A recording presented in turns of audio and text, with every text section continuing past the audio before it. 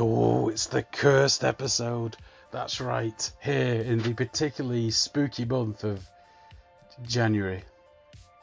Anyway, so you're probably wondering why this is called the cursed episode. I referred to it as that in the last episode. It's what we're most likely going to be calling it on the social media and everything, and the episode title. And fair question, it's more of a shorthand really, because the more accurate term for it would probably be the episode that wasn't meant to be, because it wasn't.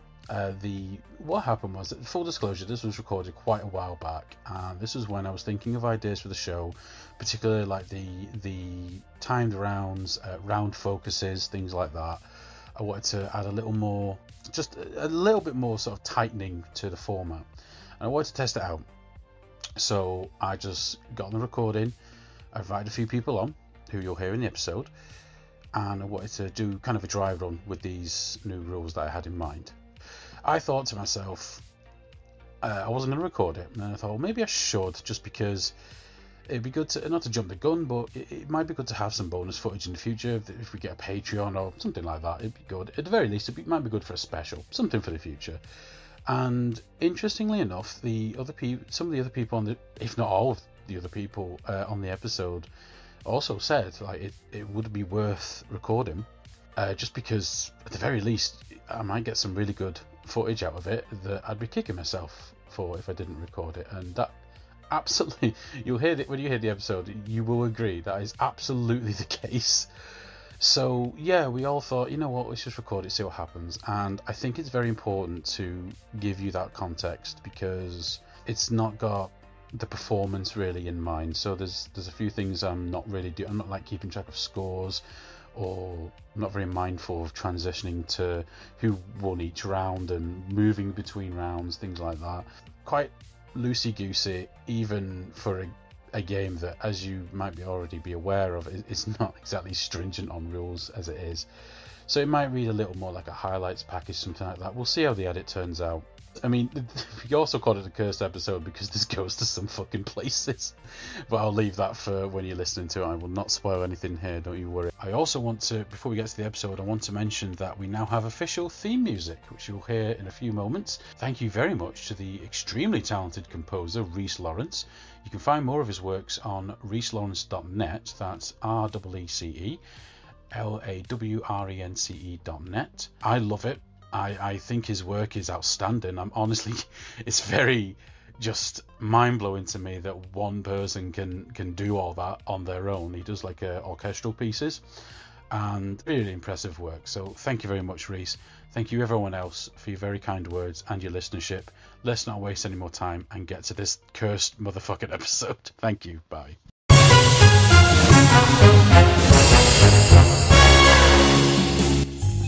So the first round is video games, and the goal will be you have to make it artsy enough to win an award. Ooh. An award. An award. It does no specific award, just a award. No. As far as if we were doing this for real, I would have some dialogue with the producers saying, well, it's always good to have a game with an award under your belt so you can show that off and get more investors and shit like that. So as far as you're concerned, he's left out that it needs to be a video game award.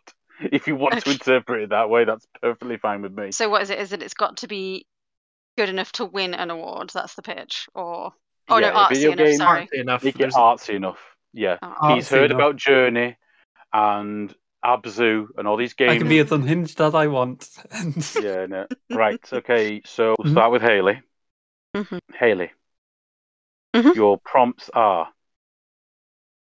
Opposite personalities stuck together, podcasts, oh fuck, okay, and a happy talking T-Rex. Okay. You got all that, Hayley? Yeah, I think so. Yeah. Okay. 3, 2, 1, go. So what I'm pitching today is a video game that is follows the sort of footsteps of a lot of games that go in the sort of simulator genre. So you've now got things like YouTuber Simulator, Twitch Simulator, a video game, like you've got Game Tycoon, things like that.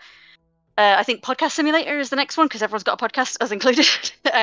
So I think having a podcast simulator would be a great start. And what works quite well in podcasts is two people with opposing personalities. Now they're not complete opposites, but they are opposite enough that they are a good complement to one another. So I'm thinking you've got two main characters that are your podcasters, and you've got one who's like the very straight man, very serious about everything, never really laughs, very like Rich Daiwadi type, like very dry in all the delivery. And then you've got somebody opposite that's like the funny man character that's always kind of goofing around. I can't think of a person that could be at this time, but it doesn't matter because you can play as them. It's not got to be celebrities. And then what happens is they start a podcast together and they form kind of an empire, and then they actually start to hate each other and they can't break it apart because they're financially dependent on this podcast. And you have to sort of keep each of their bars of like sort of like The Sims, where you have to keep them happy enough to keep making the podcast, but gradually dig at each other and make shitty little things to annoy each other because they don't like each other. And I think the logo of the premise behind the podcast is it's a podcast about dinosaurs. So they've got a little T-Rex mascot. Obviously, it's only a logo because it can't, it's a podcast, not a video. And I think that will be the little mascot that will help you through the game. He'll give you little pointers at the bottom of like, here's what to do next. Like, make this person knock over this other person's drink. And I think to make it like a very visually appealing game, I think we do it in like the art style of Picasso. So it's very abstract looking. And basically you just have to make the characters happy enough that they'll keep making the podcast, and you have to monitor their happiness, their food, their money, all that sort of stuff. Keep it all ticking over. But you can play it 2-player, and you have to try and maybe, if you've got a 2-player version, they can have little jabs at each other to see whoever wins is the person that's annoyed the other person more by the end of the game. And yeah, that's my pitch for that game podcast empire. You have 40 seconds left. No, I think that's okay. I think that's all I've. You're definitely stopping it. Yeah. Okay, so my favourite thing about that was how you were given a podcast prompt and a talking T-Rex prompt, and then proceeded to not make the T-Rex one of those. No, you were specifically given a talking one, and when I know he can talk, but he's not going to appear on this talking only medium. Well, it's a simulator game, so I figured like it's got to be based in some reality of two actual people, so that the player can imagine they're them. Right. You know? How is that? Like a simulator could be anything. Yeah, but it's podcast simulator as per real, following in the footsteps of YouTube simulator. I think it's like VTuber, I think they call it, or something like that, or like streamer simulator. You've got to base it in reality, so it's got to be two, because I think those are real games as well. I think VTuber definitely, and yes, it's got to be two people that you could imagine being either of them or listening to them do podcasts and things like that. Okay, so you know the game SimCity. Sim stands is short for simulator. You would agree that is a city building simulator, yes? Yeah. Okay, so grounded in reality, and yet it allows you to have Bowser attack the city. Does it? Yes. Oh, I don't know. I've not actually played SimCity. Okay. All I'm saying is, you see my point. Yeah, I guess so. Doesn't have to be completely realistic. And again, it's just the fact that you were given specifically a talking T-Rex, and when you're going to have him be Clippy, the little Microsoft thing. Yeah, he's the mascot of the game, because he's the mascot of the podcast, but he's also the mascot of the game who teaches you through this tutorial and stuff. So, yeah. And the reason it's a T-Rex is because it's a podcast about dinosaurs. Yeah. Okay. So why did they start hating each other? Just spend too much time together. It's like a lot of celebrity like double acts that have like gotten really big together, and now no one wants to hire them separately, and they're sort of just spent too much time together and just sick of each other because they can't be taken seriously on their own. No one ever wants to, So it's not like they specifically have done anything wrong to one another, but it's just overexposure and familiarity breeds contempt. Yeah, and I guess it's that that resentment that you're not taken seriously as like an entertainer on your own. You only come as a pair. Oh, I see. Right. Okay. Yeah. The Ant and Dec dilemma, probably. Yeah. Well, the one that came to mind is that when they were talking about, I think it was Noel Fielding and Julian Barrett. They were asked in an interview, what do people normally like quote at you or shout at you in the street? And I think Noel listed like a quote from the Bush, and Julian just said, "People just ask me where Noel is."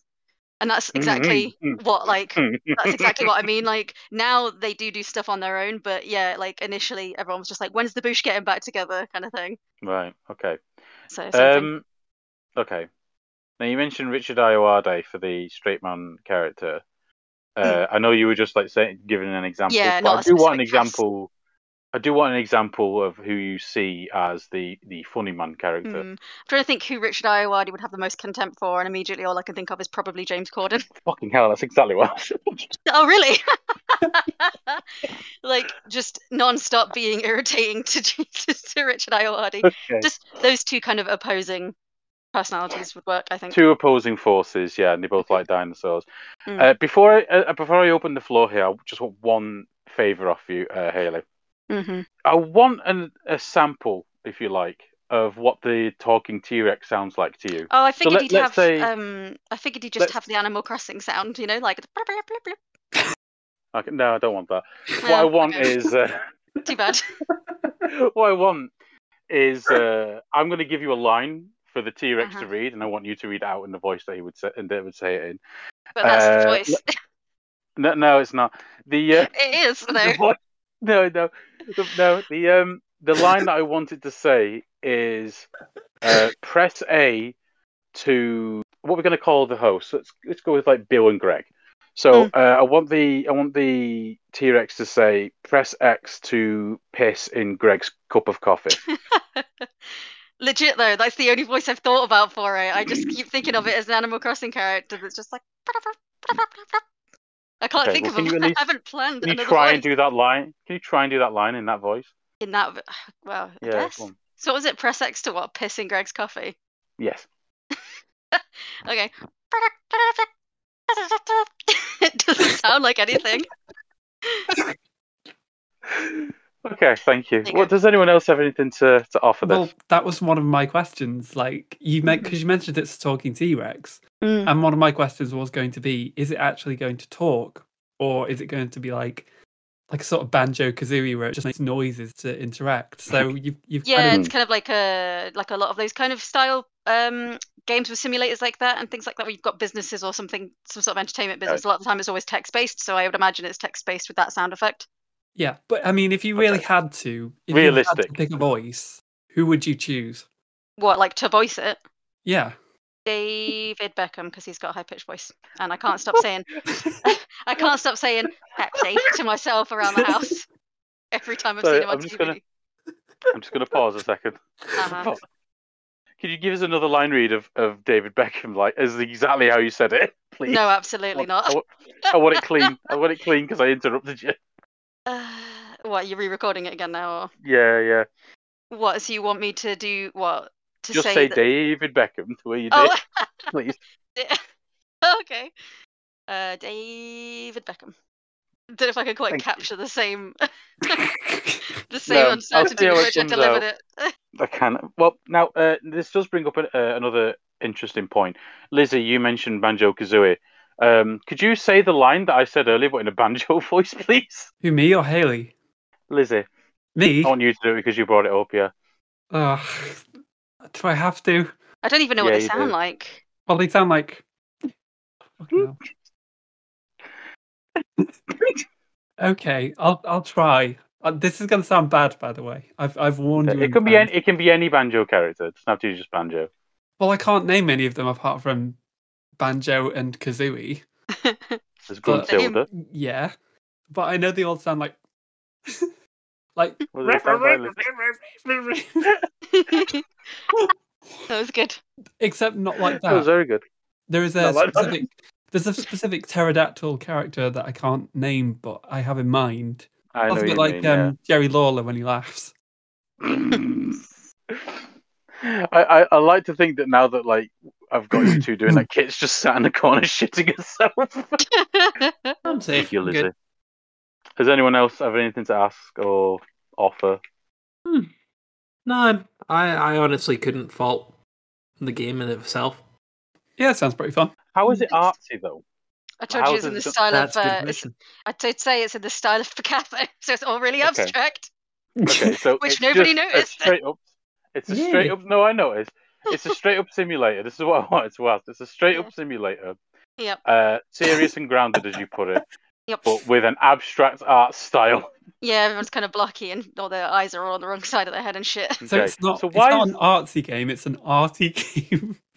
It's a game that has some art references in it. Yeah. No, I don't think it's artsy. Well, no, it's just styled. All the characters are really stylized in that way. It's not referencing But Picasso why specifically. It's just in that style. Fucking Hayley. Why? Why? Why is everything else? No, listen. Why is everything else like everything I offered, like the T-Rex being a character and stuff? That's like too unrealistic and not like within your super narrow vision, apparently. But having everyone look like paint freaks, that's fine. Why is that like the path that you will go down? Why is that like not? You know what I mean? Because the storyline is realistic. It doesn't matter. You know, the visuals are for the audience. The storyline is what's happening within the universe. They don't question that they all look like weird paintings. Okay. But what's happening is normal. So fine. What is the artistic statement you are saying with that, please? We want an award. Fine. Do you have a title? Fuck, I didn't get that far. Instead of like Opposites Attract, it's just Opposites Podcast. Shit, but that'll do. Is that like the subtitle? Like Opposites Attract? No, Opposites Podcast. It's shit, but it'll do. Yeah. Yeah, shit, but it'll do. Yeah. It's shit. Yeah, that's it. It's 18 plus now. Please give me an award. Yeah. Not swearing in it. That means it's alright enough. Yeah. Exactly. There you go. There you go. Yeah. Rated 18. Yeah, along there with GTA, another artistic masterpiece. Yeah, precisely. That won awards. Okay, that was good. Was it? No. No. The voice was good. Thanks. Lizzy, we're on to you. Oh God. And remember, this has got to be artsy. Your prompts are the Royals, weddings, and knives. Knives. Ooh. Okay. Now, you can't just make it Game of Thrones again. Well, I wouldn't do that anyway. Don't worry. Right. But, are you ready? Are you okay with that? You got them noted down? Yeah, I have all of that down. Perfect. And remember, it's got to be artsy to win an award. Okay. Your pitch starts in 3, 2, 1, go. Okay, so we all know the last decade, there's been a lot of royal weddings, and we're all kind of sick of them, right? So, what if I pitch to you something where there is a royal wedding taking place, and you have to imagine it's very grand. It's a big, opulent space. It could be like, I don't know, a listed building of some sort, very palatial, fitting of the royals. Chances are you've paid for it with your tax money. That kind of place. Now, whenever we see royal weddings, they always seem to go to plan. And I'm thinking, you know what? There's some people out there who maybe don't want that, who don't want the weddings to go off without a hitch. And, I'm sure that there's even some people who think, hell, they might want to cause some chaos in there. So I'm thinking, why don't we feed into that?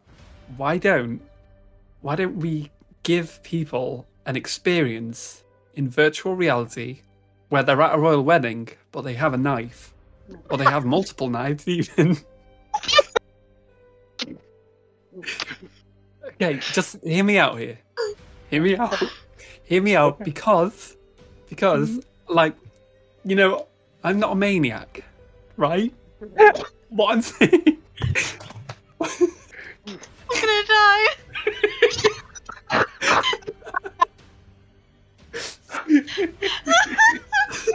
Sorry.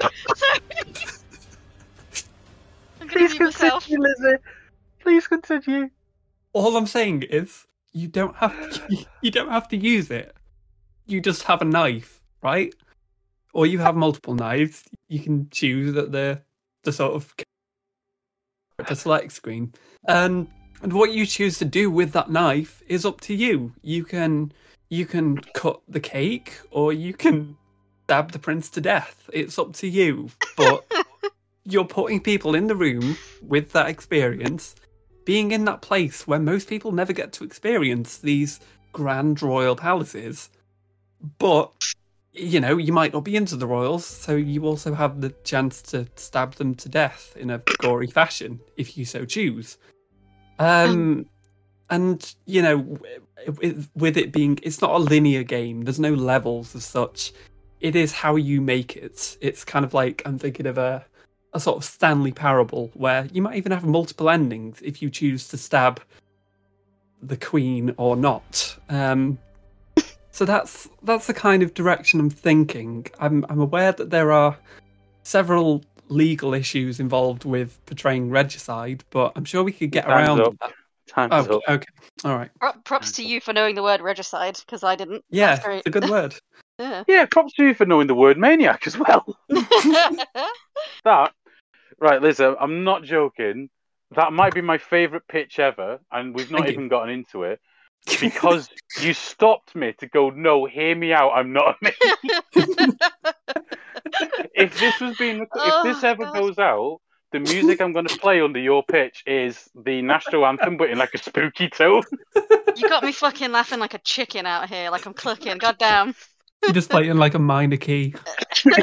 Oh, God. So good. Oh, fuck me. I've never heard anyone say. Do you know what? That was the same tone you used. You said, "I've not seen all Game of Thrones. Please don't spoil it." You said the exact same tone. I mean, to think I said I'd be trying to be less deranged on this one, and I've just suggested it making a game where you can murder the royal family. I mean, I'd play the shit out of that. I'm sure people would. I'm sure people would. Mm-hmm. I think one of my favourite aspects of that was how you went in with you're given a knife and you don't have to use it. And then your two examples were use it on a cake or use it on a human being. Oh, God. Well, how else are you going to use it? Maybe you could. I don't know, Lizzy. That was your job. You know. So, I don't know. It's an open-ended game. There's no Would that be the linear levels? Would that be the artistic intent then? Is the case of more or less the idea of the morality of that you have the choice. You do. Murder. Yeah, you could murder. You could completely just go on a complete bloodbath with all the knives you have. Absolutely. Or you could just be the person walking around with a whole bunch of knives and no one asks you a single thing about the fact you're carrying several hundred knives. That's it. You've been invited to the wedding. You're just 100 knives. What are you, the Joker?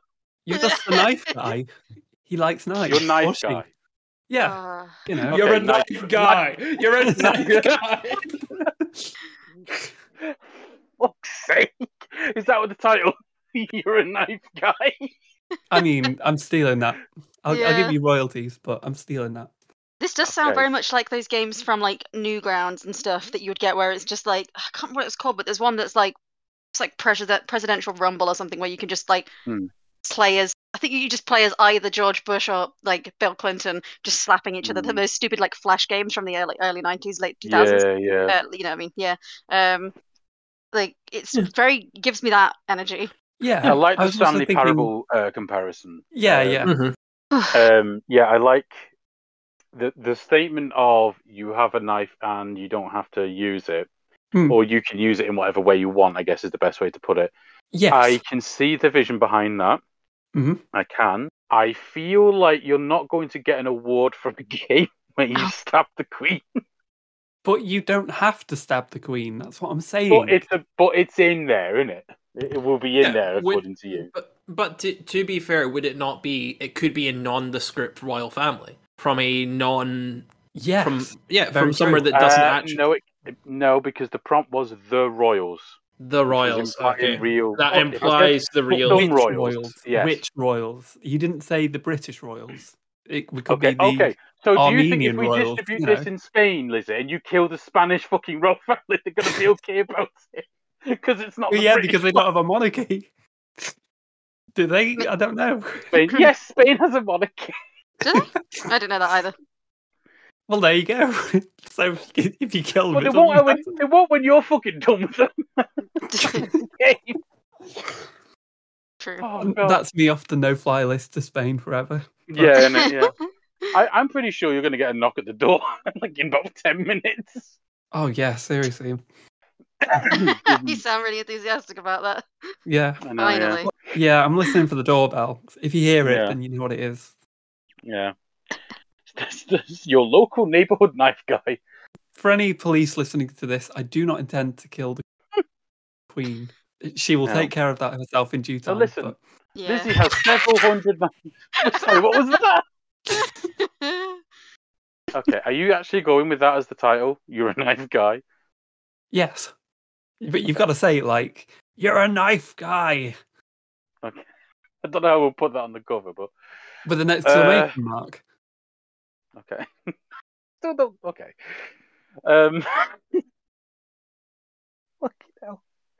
I've not even got into this game. I've played this game a few times. This is the earliest I've gone into a pitch and my brain's just broke.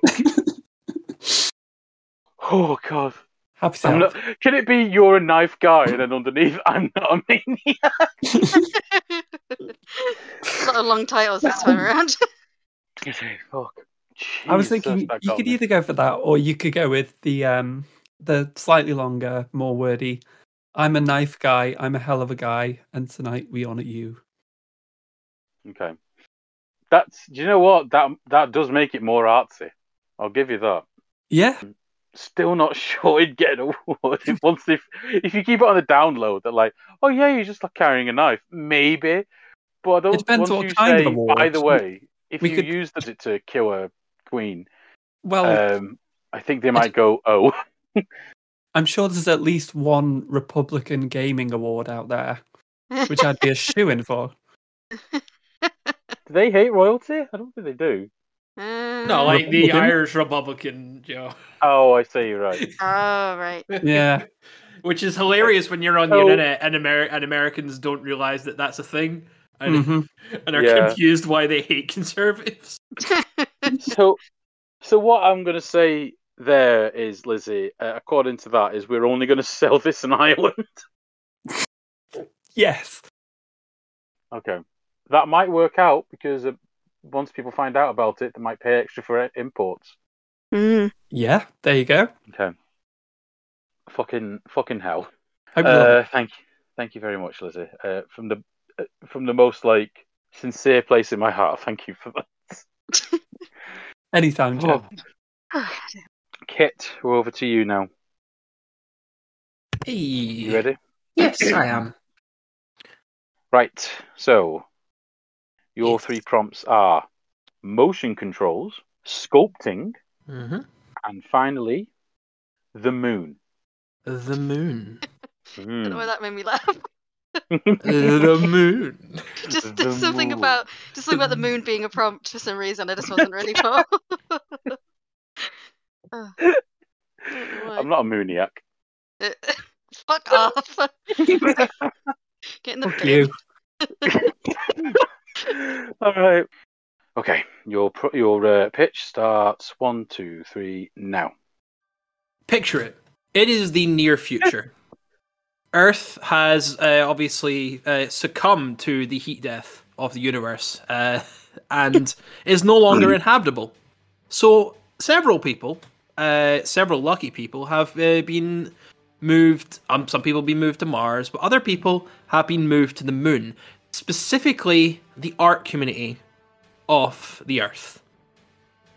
The art, and unfortunately, what has happened is that all of the rich assholes who have the Mars have been commissioning artists more or less on a factory line to be making wonderful sculptures and different other pieces of art.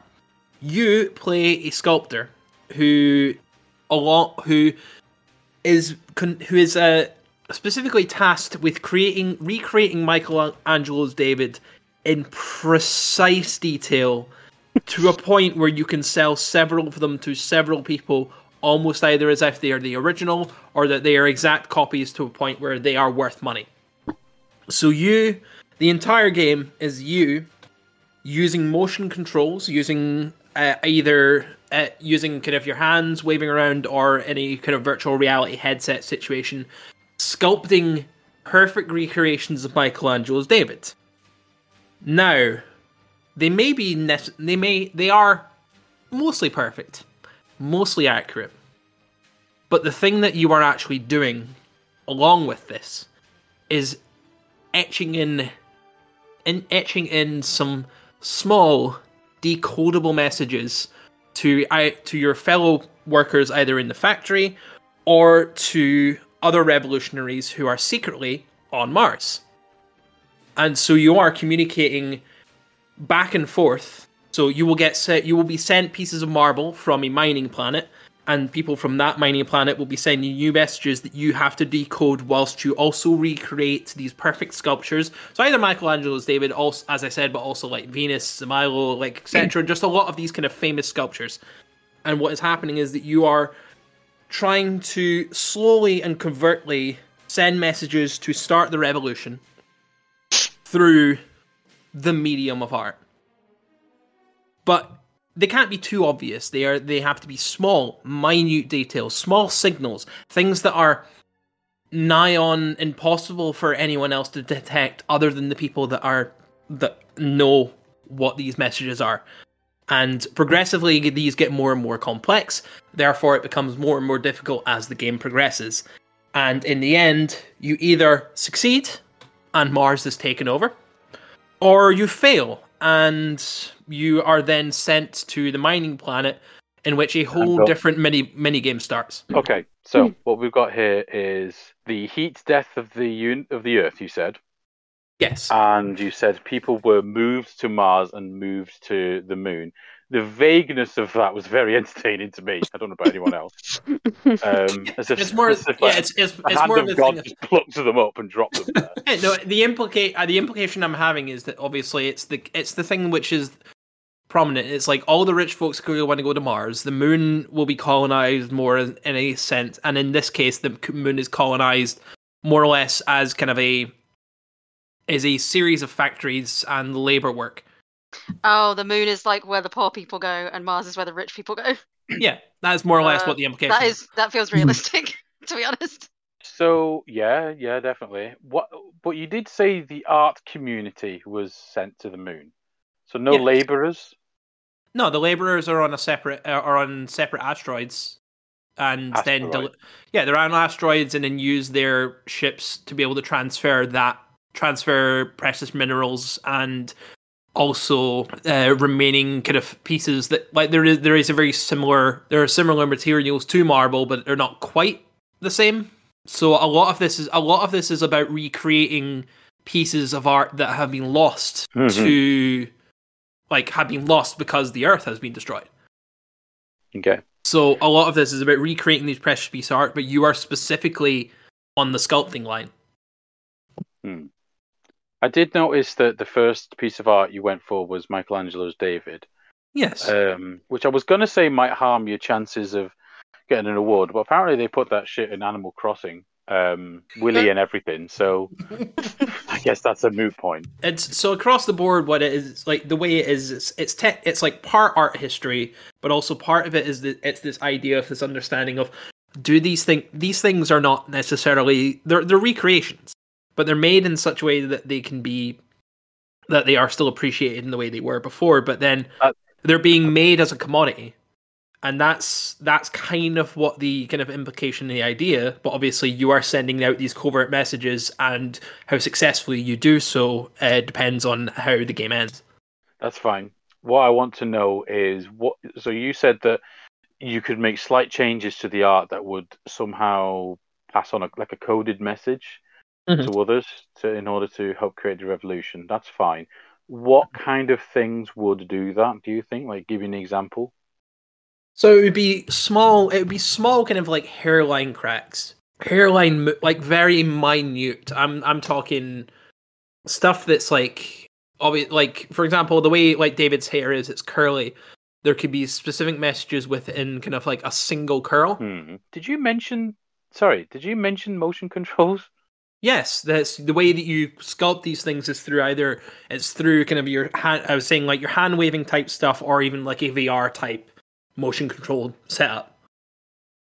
So it is kind of, you are sculpting it quite literally with so take your me hand. through it.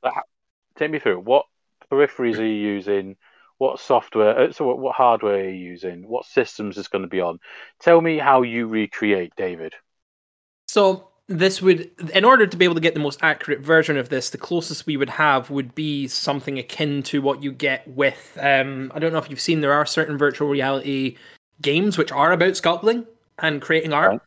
in themselves. I can't actually remember the name of it right now, but I know what you mean. I can't think of it either. Yeah, but it would be a case of you would be like, so the way it works is, Is it a sculpting simulator with a little T-Rex? Yeah, I think so.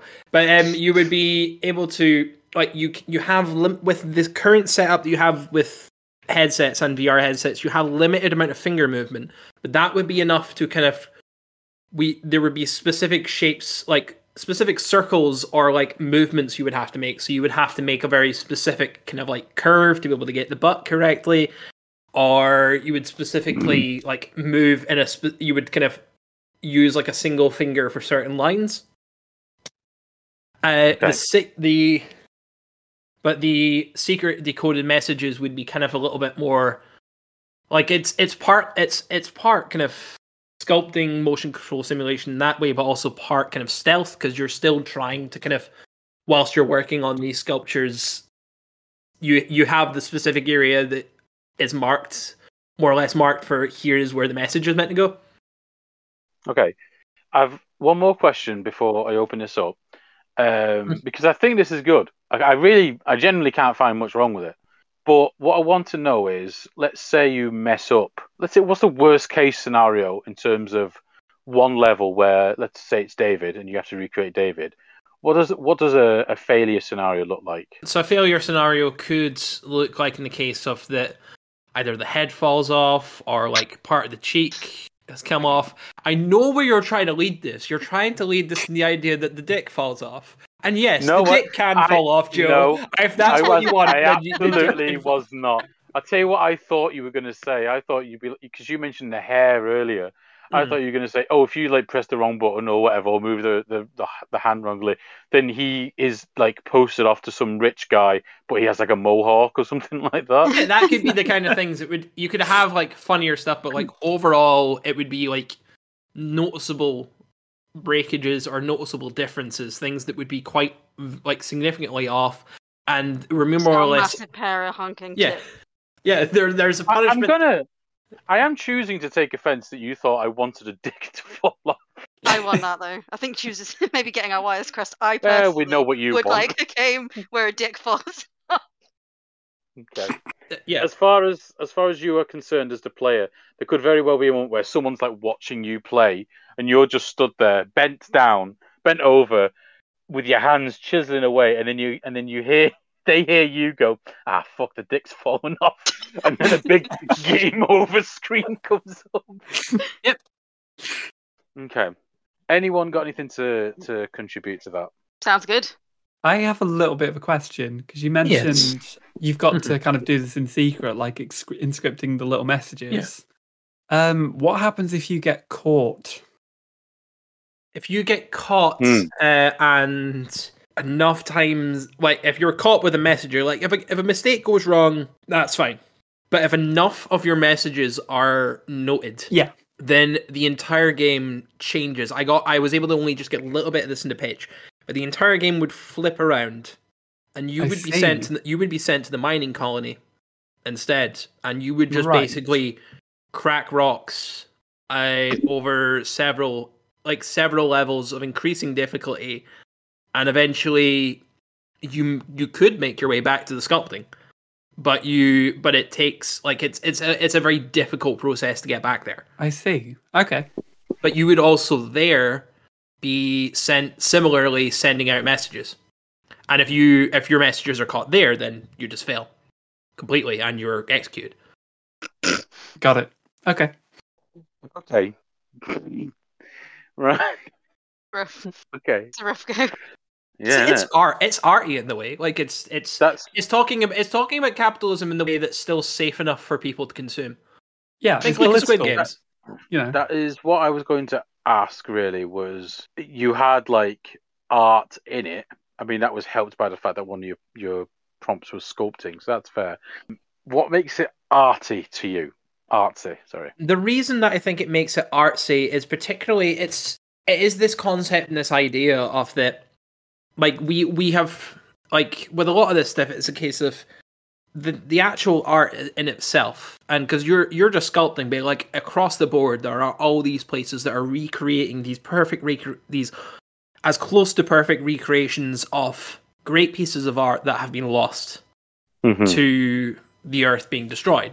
And it's this concept and this idea of like art becoming this commodity, but also this idea that you are creating these beautiful things that are being sent to places you're never going to get to see. You're never going to be able to actually see these things. Like, you only get to see them as they're sculpted. So your surroundings, your place of work is this dull, boring, lifeless factory that is creating these beautiful recreations of art that is going to stand the test of time in a place that you won't ever get to see. So it's this idea and this concept of that really, like, is it necessarily art at that point? Okay, one last thing.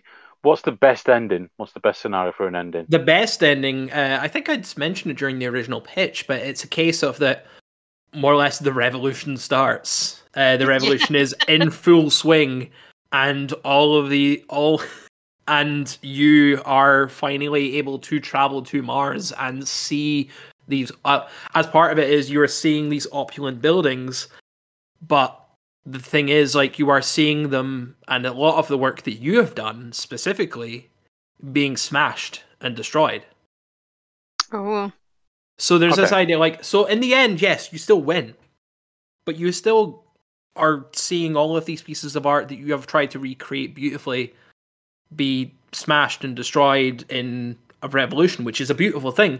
But in the same case, you have also just kind of almost done what already had happened. You've won, but at what cost? Exactly. You've won, but it's also this idea of like, but also it's that interpretation of like, is this necessarily the art? It's not really the same art. This is commercial recreations of it. It's like buying a print. It's like buying a print at a museum. It's still pretty, but it's not the original. True. Okay. Did you have a title? Yes, it's On Earth as It Is on Mars. That's actually really good. Yeah. Let's go through these then. So we had Opposites Podcast, I think it was called. Yeah. Brackets, it's shit, but we'll go with it. Brackets, or whatever. We'll go. I like the idea of a podcast simulator. If that's not been done before, I'd be surprised. Same. I'd have to check that, but off the top of my head, I don't know about it. I feel like you squandered the T-Rex a little bit. Like, I didn't look at that prompt till I was near the end, and then I was like, shit, I've got one more to include. You had a happy talking T-Rex and podcast, and maybe it's the predictable route, but predictable is not always bad. I personally would want to know what a happy talking T-Rex would have to say on a podcast, and what the opposite of a happy talking, like maybe there's an angry miming Triceratops. I don't know. It could be anything. But you went with two angry blokes. No, one of them's very happy and annoying. The other one's annoying. But they're angry with each other, you said. Yeah, that's true. They're angry with each other, and there's a T-Rex JPEG somewhere that talks to you every so often. A GIF at best, yeah. Yeah, a GIF, yeah. So, yeah, we also had Lizzy's You're a Knife Guy, which, as I said, is the funniest pitch I think I've had so far. And that's fucking stiff competition. Like, you all know that. Don't say that lightly. But to be fair, most of the comedy didn't derive from the actual pitch itself. It was mostly Lizzy desperately trying not to scare us. Which, I mean, appreciated, but still. It's just like real life. Yeah. I do like the when you said Stanley Parable, I was like, okay, I definitely get the vibe she's going for. I still think if we're looking at this from going for an award, you'd be limited as to what awards you could go for. But the other thing is, none of these really, because you said at the beginning, so it can be an award, and I said yes. None of you really went for, none of you mentioned what award it would go for other than video game related. So I have to assume you're going for video game awards here, and I think someone might raise an eyebrow. As opposed to what? The Turner Prize? What? I don't. Well, that's up to you to say. You said an award, and I said yes. So that implied to me that you at least one of you was going to go. Well, I don't know. Maybe this could be an an artistic award for Kit. Yeah, well, that's the thing. I thought all I could think of was like art awards, but I couldn't think of any art awards, so I just didn't pick one. Well, that's the thing. If you'd have gone with an actual talking T-Rex, maybe that could have gone down well with paleontologists. I guess, yeah.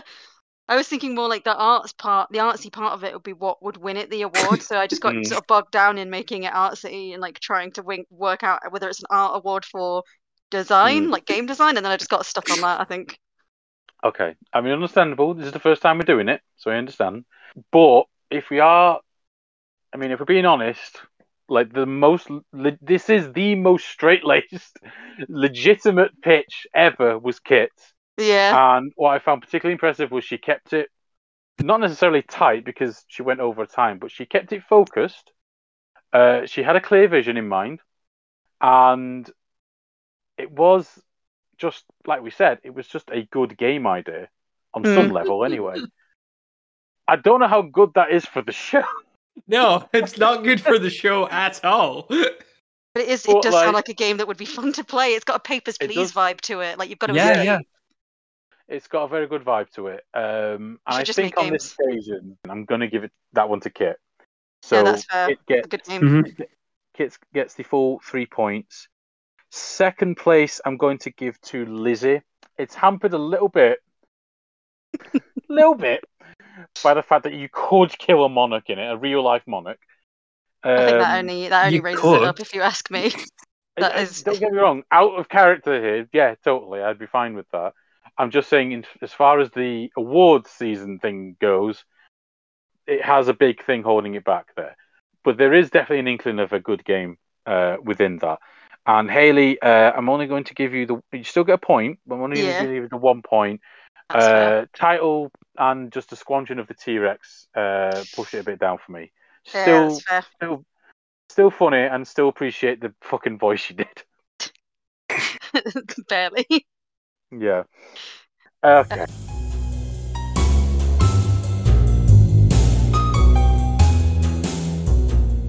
Brendan Fraser. Oh, I love him. Okay. So you got all those? Man. Hang on, I'm just writing down his name. So it's got to be 4 kids, Winnie the Pooh. I always get social media, Twitter, and the revival of Brendan Fraser's career. Yes. Which is a career I legit think deserves it as well. Yeah, same. Me too. Okay. And your pitch starts now. So, I'm thinking about making a TV show, and I'm thinking we haven't had any new Winnie the Pooh content for a while. I know there's been a lot of movies like doing sort of 3D versions of cartoon characters, like with the Sonic movie, and you've had the Paddington Bear movie where it's like they're based in reality. And I'm thinking we'll do a similar sort of thing. We'll have a TV show. It'll be set in real life, and we'll have a CGI Winnie the Pooh. We'll make him 3D. We'll bring him around, and we'll have him.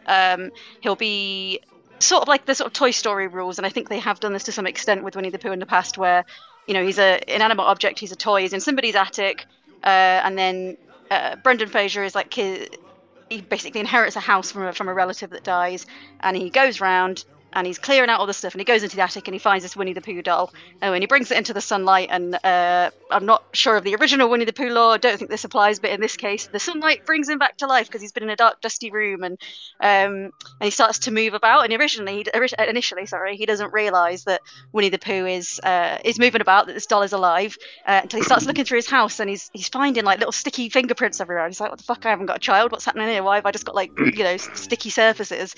The children are known for that, and he goes into his cupboard or to his fridge, and he goes to make some toast, and he gets some honey, and the honey's gone, and he's like, why the fuck? Oh, that's why there's sticky everywhere. Someone's been going through my honey. And he comes, and he's like trying to set a trap, trying to see, because he thinks it's like a kid or something, or someone pulling a prank on him, or like he's got an animal in the house or something. So he's trying to like set a sort of Home Alone style traps to see if he can catch what it is, and then he encounters Winnie the Pooh as a living creature, and realizes that's that doll from that I got from there, and I think basically everything after that point, that's like the first episode, how we set it up, the introduction of the two characters together, And I think from there it's just sort of him and Winnie the Pooh getting into kind of normal Winnie the Pooh things where he's just bumbling about, having a good time, misjudging the size of things he tries to crawl through and getting his butt stuck. That's his classic Winnie the Pooh. And Brendan Fraser having to try and keep people from realizing that this doll is alive. And there's probably a few moments where he thinks like either I'm going insane or like or this is actually happening and I should probably keep this a secret. Because I guess people, he's worried people are going to take it away, and it's a precious family heirloom. And I think every episode after that will just be sort of them trying to keep him from being spotted, and them having sort of adventures together where Winnie the Pooh gets stuck in places or gets into trouble, and Brendan Fraser has to save him. And it helps him connect with his inner child, and that's the moral. But it's just an overarching season, so there's not a particular end goal. It's just each standalone episode, I think. That's my pitch. I forgot about Twitter. Winnie the Pooh goes on the internet at the end of it. He discovers Twitter and he has to stop him from getting in danger online and getting bullied and getting he basically goes on Twitter and everyone's like, "You're not Winnie the Pooh," and he's like, "I am," and then everyone's like, "No, he's not real." I lost that at the end. Fuck, I forgot about Twitter. I wrote it all down as one run-on sentence. But that's not a bad thing. Yeah. Hayley, I've got to tell you there. Uh-huh. I knew you. I was like, wait, they've not mentioned Twitter, have they?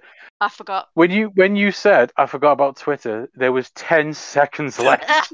Shit. I realised it, but I wrote it all down as one fucking run-on sentence, so I didn't even see the word Twitter. I just saw the revival of Brendan Fraser. Unbelievable. This is also, I've not missed something out every time.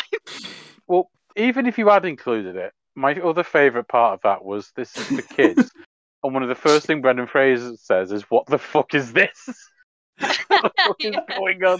Yeah, that's perhaps not a verbatim quote. Not sure that'd fly. It's for older kids. Yeah, perhaps not a verbatim quote so much as my summary of the situation. Yeah, I mean, this is Winnie the Pooh, which means it's Disney. That's just intrinsic to it. Oh yeah, I kind of doubt in any Disney property they would put, "Oh, what the fuck is this?" Again, that's not me paraphrasing him exactly. He's not going to actually say that. With a Winnie the Pooh property. I'm not defending that as a line that's going in. Also, are you aware that the film Christopher Robin exists? Nope. Was not. Okay. It was a Disney movie, a live-action movie. Was it Rupert Everett in it or something? Was it a recent one or a few years ago? No, I didn't know about last 5 years, something like that. To be fair, I actually hate Disney revivals live action, so that's. It was kind of like that. It was kind of like a distant future sequel kind of thing where it's like, oh, he's grown up now, but his toys still come alive, that kind of thing. So this sounds like a TV adaptation, except instead of a foppish British actor, you put in Brendan Fraser, which isn't a bad thing. I'm not saying it's a bad thing necessarily, but because you missed out Twitter, it kind of did just make it, an adaptation of that movie. Which I managed to do without having seen it, which is quite good. That's kind of impressive. In its own way. I've accidentally quoted what I think will be a Disney hit because it's already a Disney hit. Yeah, and also, I guess intrinsically it's because it's Winnie the Pooh, it's for kids anyway. I think maybe you leaned on that, which I understand. But there wasn't anything in particular that stood out to me as this is for kids, because when you got to the moral, you said there's no end goal to this. Yeah, it's just each episode is a sort of standalone. It's not like what's it called? Like when you've got a flowing story from episode to episode, it's just like a lot of kids shows are where it's just story. Yeah, that's the one. Yeah, it's just like a lot of kids shows are where it's just one. Each episode is its own thing. It doesn't have a continuity or canon or whatever. It's just the. Okay. I mean, there is precedent for that in Winnie the Pooh, sort of.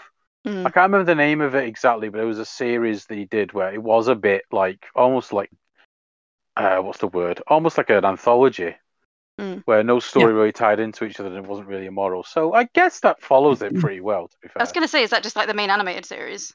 Like the... There was a main animated series. There was also it was like a special that was like an anthology of stories. Yeah, it was like an older one, wasn't it? I remember. Yeah, one of them, I can't. It had a specific name, but it was the one. Sorry. One of them was like a flood. Yeah, and it was like, hurricane in or the something. style of a book. Yes, Thing. and one was They Have Lumps and Woozles. That's the one, yeah. In case you haven't noticed, I also haven't watched any Winnie the Pooh. I don't know anything about it besides he's in it. You did well considering. You did, yeah. To be fair, like maybe that's probably why you didn't include anyone like Tigger or anything like. You would have been like I free knew to. of the character in my mind, but in my brain I just thought like that's adding more characters is going to complicate it. And I was envisioning it as like the sort of way that they've been doing a lot of things now. Like Sonic is like a good example of what I mean, where it's just this one animated character. To be fair, I think if you'd have added Tigger, you would have completely left out Twitter. Yeah. So it's probably good. 10 seconds though, Hayley. Fucking hell, I know. I'm just I don't know why I bother writing notes. I don't read them.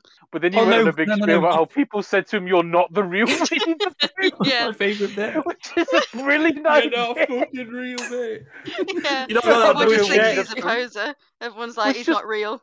Which implies someone thinks there's a real Winnie the Pooh out there. Yeah, they just think he's a poser. There's a Winnie. He's not the one with the blue check mark. He's not verified, exactly. Well, like somewhere out there, he's like J.D. Salinger. He's like a hermit in his own house, in his little fucking wood. Anyone got anything to add to that? Any questions or contributions? Please don't think about it too hard. I mean, you didn't. No, I didn't exactly. Nothing? I mean, I'm just thinking, if like the premise is that they've got to hide him from the public, where does like, let's say the ending, I guess he would sort of come out of the shadows and say, well, he'd go on Twitter and say, hello, I'm Winnie. Yeah. I've just answered my own question. Okay. Yeah, well, I mean, there's also like the premise of he's not allowed to go out and people can't see him because Brendan Fraser's trying to hide him because he's worried about either that he's imagined it and he'll go away or that they'll come and take Winnie the Pooh away. So, because they'll just think he's some sort of weird experiment and they'll go study him.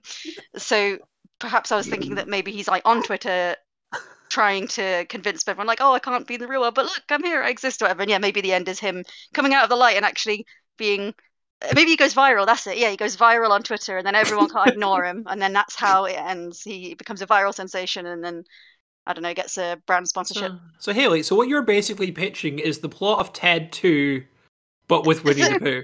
I've not seen that either, is it? Is that the title, Ted Pooh? No. Yeah, actually. There's at least a concept of that he's trying to kind of win a court case about the fact that he's a real person. Oh, is he going to be voiced by Seth MacFarlane? He is now. Hey, I'm Winnie the Pooh, Lois. Oh, fucking hell. I'm just accidentally copying existing things that I don't know about. This is such a problem. Can I... I'm going to ask for one more thing before we get to their title. Brendan Fraser, one of the best things about Brendan Fraser was he had a lot of quips. He had a lot of snappy things that he would say, or like silly kind of, like little jokes and that he was known for, like The Rock, but better. So could you give us like maybe what he would say upon seeing Winnie the Pooh? That's not what the fuck is that? What the fuck is that? I'll lead you in. So let's say he sees Winnie the Pooh. He's like, oh, whoa, what's this?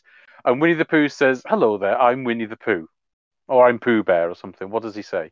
Well, I'm envisioning him like appearing and spotting him while he's got like his head stuck in a honey jar. So it's all like honey everywhere, like the classic like he's been caught sort of thing. Right.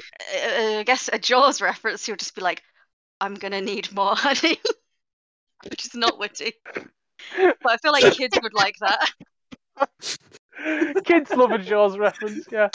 They do. They're known for it. The gory movie from 1975. Yeah, they love. We're gonna need more honey.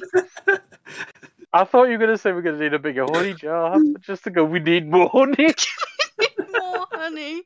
Something really funny about that. Have you got a title for it? Have you seen Jaws? Yeah, I have seen Jaws. Yeah. Okay, at least you've seen that. At least you know you stole that one. Have you got a title for me, please, Hayley? It's quite hard because I mean, Winnie the Pooh itself is like obviously I guess the other one was called Christopher Robin, although I didn't know that. But aren't most Winnie the Pooh franchises just named after him? You could call it Winnie the Pooh and the whatever or something. Yeah, like Winnie the Pooh and Brendan too. Wait, hang on. Hang on. So in this, He's in just this, Brendan he is literally Fraser. just Brendan Fraser. Because I like Brendan Fraser for who he is. That's fine. Wasn't he in a? Oh no, it wasn't him. I was gonna say I thought he was in a movie called We Bought a Zoo, and I was gonna say maybe called We Bought a Poo. But that was Matt Damon. So okay. I went somewhere else with what I thought you were doing with that. When you say we bought a zoo and you said we bought a poo, I thought you were just gonna say like we bought a zoo and Brendan do again. no mention of Winnie the Pooh. Oh fucking hell! Yeah, so that's my pitch. you. It's actual Brendan Fraser. Thank you very much, Hayley. I love how that's happened twice now. Where What? with Tim Curry as well, where we're like, hang on, is the governor just Tim Curry? Yeah, forgot about that. Oh, God. Brilliant. My face is hurting. Same. Whew. God. Are you ready, Lizzie? As ready as I'll ever be. Boy, oh boy. All right. So your prompts for a TV show that has to be for kids are a haunted location of your choice. A haunted location of your choice. Wrestling. Wrestling. Okay. And it must feature Ricky Gervais. It must feature Ricky Gervais. His career's not dead. No. That was only for that one. Oh. Oh, right. Okay. For this, the goal is to make it for kids. Remember. Okay. Sure. The prompt for that one was reviving someone's career, so that was just for Hayley, that aspect. I see. Right. Have you got them all? Yeah, got them all. Okay. So your pitch starts in 3, 2, 1, go. Right. I know you're a little bit apprehensive to hear my pitch for a kids show after, I'm a knife guy, because it's a bit of a switch, but you have to change it up a bit. And so I'm thinking kids these days love wrestling, right? Kids these days, they love Roman Reigns, they love John Cena, they love, Zack Ryder. I guess he's still around. But what they don't have is they don't have that mix of the sort of horror elements, which they get from things like Scooby-Doo, and that world of wrestling, other than that one film they did together, but we won't talk about that. So what I'm thinking is we have a haunted wrestling gym. It's this gym that was used in the 70s in the territory days, but it's been abandoned for a few years, so it's showing its age a bit. It's covered in cobwebs, and it's been vandalized, but the ring is still intact. So kids kind of break in occasionally. Well, not break in. It's kind of easy to get in there because nobody cares about it. You can just get in quite easily, and the kids, they have tussles in the ring, and they throw each other against the ropes, and they do big jumps, and they pretend they are their favourite wrestlers. But something strange happens when one of the kids happens to stay, just a little bit longer because his friend's gone outside, and one kid's, getting his shoes back on. And there's a ghost of a former wrestler. Now, this is someone he recognises, but obviously not in corporeal form. So he's quite freaked out by this, and he runs away, and he tells his friend, "There's a ghost in there. There's a ghost in there," and it's the ghost of whatever the wrestler's name is. The wrestler's played by Ricky Gervais. He plays a big sort of burly 70s guy. He's got the hairy chest and the beard and the long hair and the spandex, that sort of thing. His friend doesn't believe him, but so they just keep going back, and the other kid, he's a little bit unsure. He's thinking, this isn't right. There's a ghost in here. This is haunted by the ghosts of wrestling's past. And what happens in this film is it's him discovering, well, his love of wrestling through actually doing wrestling, but also finding out that it's maybe not all it's cracked up to be, because it has these skeletons in the closet that you don't hear about because it's all thought to be in the past, but it still haunts the current wrestling landscape. And it's up to Ricky Gervais as the ghost wrestler character to kind of say, look, it's fine for you to be a wrestling fan, but you have to know. Okay, all right. Up. Okay. I want to know what you have to know. Okay, go on. You can explain that last bit. Well, you have to know that these things exist, and as much as it's not acceptable, so long as you're aware of them, and so long as you can say, I will make sure this never happens again, then I won't keep haunting this gym. Okay. And that's my pitch. So, okay, thank you, Lizzy. You went quite deep with some plot details there, including someone putting a sock on or something. Oh, I love that. Yeah. I'm not sure how important that is to the overall plot. It's important to me. So, Ricky Gervais is a wrestler Mm-hmm. from what era? The 70s? Yeah, like late 70s, early 80s. So he's like the proper gruff, when men were men kind of bullshit. Kind of wrestler. Yeah. So that suits his character. I that's fine. That suits his horrible, shitty personality. Absolutely. And probably but he's now in the modern day because he's a ghost. Is that what you said? Yes. So, well, he's just one of the ghosts. He's the main ghost, but there's other ghosts there that they kind of represent people who previously trained at that gym and who, were big in the wrestling world in their day, but have now sort of faded into obscurity. Okay. I want to get into his character a little bit, but first, I want to discuss these other ghosts then. I imagine something like this, especially to appeal to kids, you want to get some wrestlers in there as cameo. Usually they're up for that kind of thing. Oh, when yeah, it's wrestling-related media. So who do you think, let's pick three. So let's pick three wrestlers that you think should be in this movie and what kind of characters they should play. Okay, definitely Becky Lynch, because I can sort of picture her with the big, like, 80s hair and the sort of, I don't know, like the so they're Luna representing different eras? Not necessarily, just the past, but I'm thinking, like, she could be sort of a mid-80s type character, but she has trained at the gym. Like a Glow kind of vibe? Yeah, that's exactly what I'm thinking. So Becky Lynch, fine. Yeah. I'm also thinking maybe Bret Hart. He'd be like the elder states ghost, if there is such a thing. And yeah, he's the sort of. I don't think there is, but okay. He's initially the scariest one because he's just sort of, he's the oldest and therefore the spookiest looking. But he's the wise one. He's quite sort of friendly once you get to know him. He could. These are playing characters; they're not playing themselves. I reckon you probably could make him up to look quite spooky. Yeah. An Undertaker type character, but without being shitty. Yeah. And I'm also thinking, let's hear it.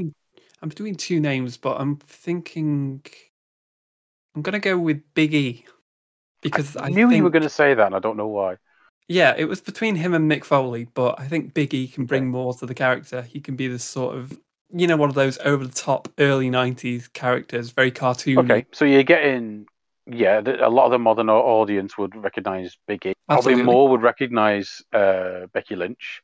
Mm-hmm. And you're bringing in the older audience with a Bret Hart cameo. That's fine. Yeah. Let's get into Ricky Gervais's character. I want a name for him. Ruckus Punch Meat. Sorry, say that again? Ruckus Punch Meat. Ruckus Punch Meat. And what was his gimmick back in the day? His gimmick was he was a tough guy, but he was very loud as well. And he had this obnoxious laugh. Like, he was one of the big heel characters. Yeah. And what kind of cunt has a laugh like that, eh? Yeah, seriously. And he'd sort of mock his opponents for having a head like an orange and that sort of thing. It's very meta, this film. Is there going to be someone in the movie who looks like that, perchance? Maybe. He might make an appearance. He could be maybe the janitor or something. Yeah. Maybe an old referee who became the janitor. Yes, I love it. Okay. Even better. Very good. And there were kids involved in this, so obviously sounds like you're kind of going for maybe kind of like a Goonies approach, that kind of thing, like a gang of kids. Absolutely. Sort of Goonies, maybe even like Stranger Things sort of vibe. What's the overarching plot, though, with that? Well, the overarching plot is that, the kids, they all play in this gym, but only a couple of them really love wrestling. And the main kid character is, he's the most fond of wrestling out of all of them. And I think, the other kids, maybe they're starting to move away from wrestling because they get to that age where they think, nobody watches wrestling anymore, that's lame. But this one kid, he loves it. But obviously in this day and age we live in, there's all of these things you hear about wrestling, about how everybody's awful and all of these horrible things happened in the past. And I think it's a way of reminding him that, it's okay to like wrestling. Is there going to be sort of a corresponding arc with Ruckus Schmeat, who's like maybe going to learn that maybe the old ways aren't best? Something like that? Yeah, and that's, I guess that's kind of why he's maybe a ghost, because he's stuck in the old ways. He died of bad beliefs. Well, that too, but yeah, it's him coming to terms with his own obsolescence as well. Okay, I don't know how much you can contribute to the wrestling side of it, Hayley, because I know you're not into it like the rest of us are. But anything you want to ask or think you can add to the other sides of the pitch? So, you were saying that at first everyone's like ghosts aren't real. Does anyone else ever see him, or is it just like this one kid just is the only one who notices him? It's this one kid and maybe one of the others, but I would want to keep it kind of. At first, the point is that he's scared of these ghosts that are haunting the gym, but then it becomes more about how he's discovering himself. It's like a bit of a coming of age sort of thing. Mm-hmm. Okay, but it's not like no one else can actually see the ghosts and just thinks he's a lunatic sort of thing. It's just like they've just not interested in seeing them. Yeah, he's only. They see him on Twitter and go, "You're not the real Ruckus Punch." Yeah, exactly. Yeah, and he goes, "I'm not a lunatic." He only sees them when he's in the gym on his own, when all the other kids have gone. Right, so he intentionally only shows himself to the kid when the rest of them aren't there anymore. Okay, yeah, I see what you're getting at, Hayley. What? He only shows himself to one child when no one's around. I literally just meant like it's like one of those. What is it? There's a TV show like this, and I can't think of what it is, where like only one person can see the magical fucking being. I can't remember what it is though. And I didn't know if it was one of those ones where he's like just stood there talking to nobody, and everyone else is like, "Who the fuck is this person talking to?" But never mind. No, it's fine. Like a hard. Yeah, no, I get what you mean. I can't think of the example, but yeah. Okay. Anything from you, Kip? No, it's a solid idea. Okay. Thank you. Fucking brilliant. Okay. I need a title though. Ooh. I'm going to say Wrestling with Shadows. No, you're not having that. That already exists. You can't have that. Wrestling with Shadows 2. There you go. You could have said Wrestling with Spirits or something. Fucking hell. All right. Also Ruckus is an alcoholic. What? Wrestling with Spirits. He had a drinking problem. Okay. I don't know. Okay. Very kid friendly. Yeah, isn't it? Yes. Okay. But no, Wrestling with Shadows 2 is what I'm going for. Okay. Let's move on then. Kit. Okay, so this is a TV show. Remember, it has to be made for kids. Your first prompt is songwriting. Must include a character called Invisible Jeff. Include a character called Invisible Jeff. And the last prompt is Adam Bigelow. Adam Bigelow. Oh no. Your pitch starts 3, 2, 1, now. Now, this TV show for children is about a failed songwriter called Adam Bigelow. Or do we have Adam play a failed songwriter? Who knows? We'll decide that on the day. Obviously, he's not been having the best time. He's been failing at every single thing at being able to do this. But his specific forte was writing kid songs, basically kid-friendly songs for a recording, like a Wiggles type troupe. Because they don't write their own songs. They've got songwriters behind it, like all pop music. So he is having a real tough time and has been struggling to try and rhyme several words together those words being an orange door hinge. And he's been stuck there because he's been specifically asked by this Wiggles-type group to rhyme these two words. And he keeps struggling. And eventually, at a certain point, he throws his failed wads of paper at the wall. And they hit something. They don't hit the wall. They don't hit the bin. They don't hit anything else. What they have actually hit is Invisible Jeff. Invisible Jeff has been here this entire time, but only at this point has realised that he can't stay silent for much longer. So Invisible Jeff speaks to Adam and says that he is going to help him write the greatest children's song of all time. And through a series of different lessons about the idea of music theory and music writing theory, through the lens of kind of doing it through kids' music and through bass, and even looking at kind of like classics, so like The Wheels on the Bus, we explore for children kind of a child-friendly version of learning music theory, learning songwriting theory. So Invisible Jeff and Adam go on adventures and go to different places in order to get inspiration for their song. And by the end of the series, they finally have written this song which rhymed the words of Orange Door Hinge. And all they've done is just repeat the words Orange Door Hinge again, because they've realised sometimes a repeating structure is actually pretty sound for a song. So it may feel like a bit of a cop-out, but to be honest, sometimes pop music is a cop-out. And sometimes life gets at you fast. Yeah, in this case it really did, didn't it? It really did. Okay, so let's break this down a little. I'm not sure if you actually clarified if it is Adam Bigelow or just played by Adam Bigelow.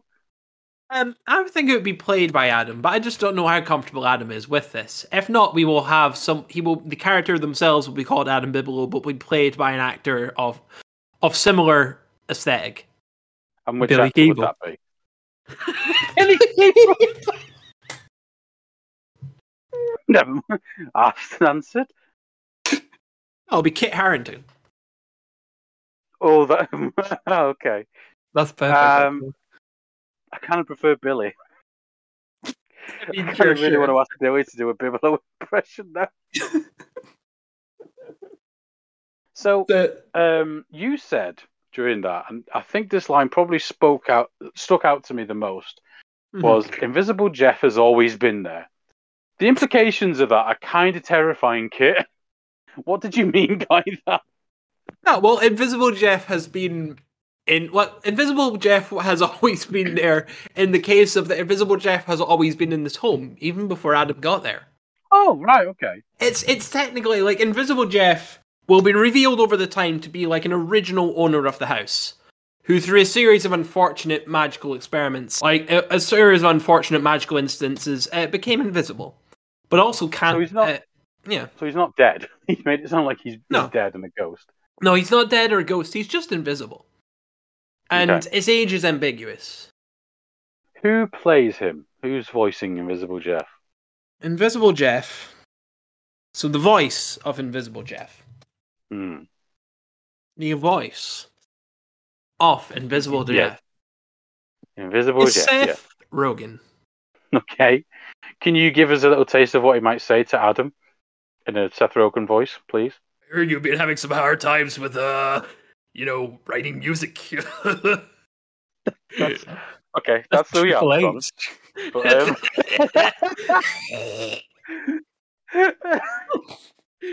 Adam was sick. You read my book.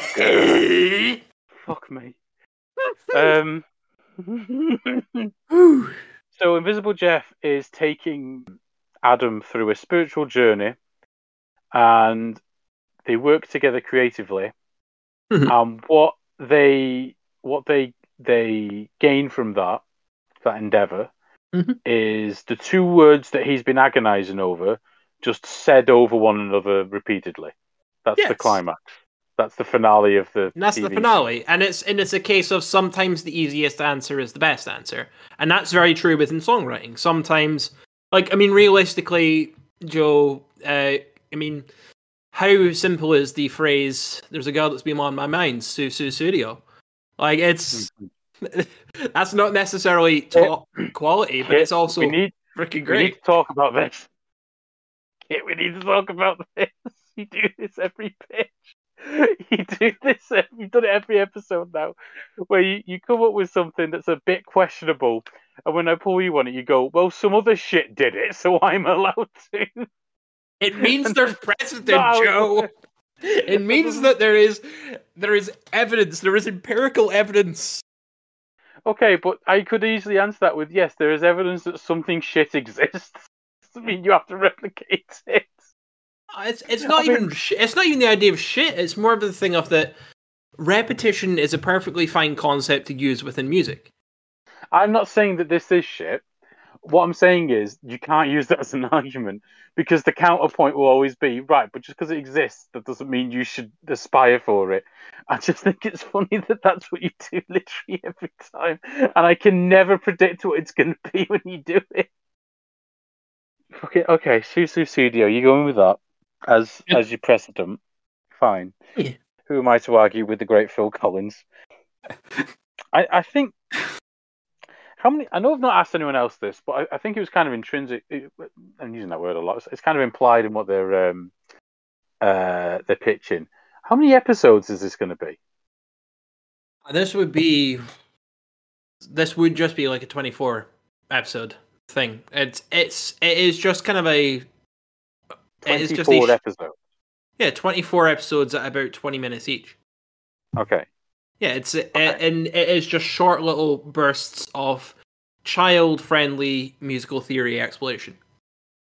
Is okay. Is it animated? Yes. Okay. Why didn't you mention that in the pitch? Because I wanted you to figure it out now. The way your voice trailed upwards then at the end suggests that you didn't, but okay. I didn't think about it before, but now I very much think it's animated. Okay, I'm going to need you to not do that. I'm sorry, Joe. Please stop it. Okay. Fucking hell. Okay, I like the aspect of actually teaching music theory. I don't know anything about that personally, so I don't know how much I can comment on it. What does everyone else think of that? I'm still kind of stuck on the idea of whether or not it is actually Adam, and what happens if it's someone playing Adam and people start googling his name, and they just find this streamer instead of this actor. I've got to say the bit that I think started cracking me up was when you started going on about Adam's such a failure. He's just fucked up everything he's ever tried. This Adam Bigelow fella. All right, steady on. He's a failed. What was it? Songwriter. That's it. Yeah. No, it's more of a thing of that. This is just. Shiter. Yeah, this is just. It's either played by Adam and it's just another character who is a failed songwriter, or we have Kit Harington play a character called Adam Bigelow. If it's Adam playing the character, what is he called? What's his name? It is Billy Keeble. For fuck's sake! You fucking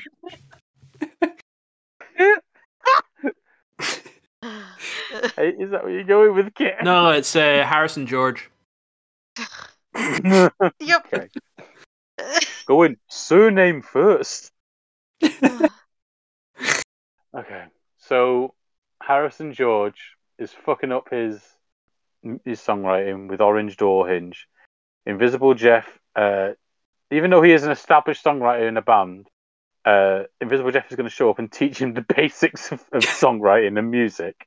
No, it's getting him back to basics because clearly he's overthinking it. That is part of the reason is because it's a case of it's the same with a lot of creative processes. Sometimes getting back to basics is the best thing to do. Okay.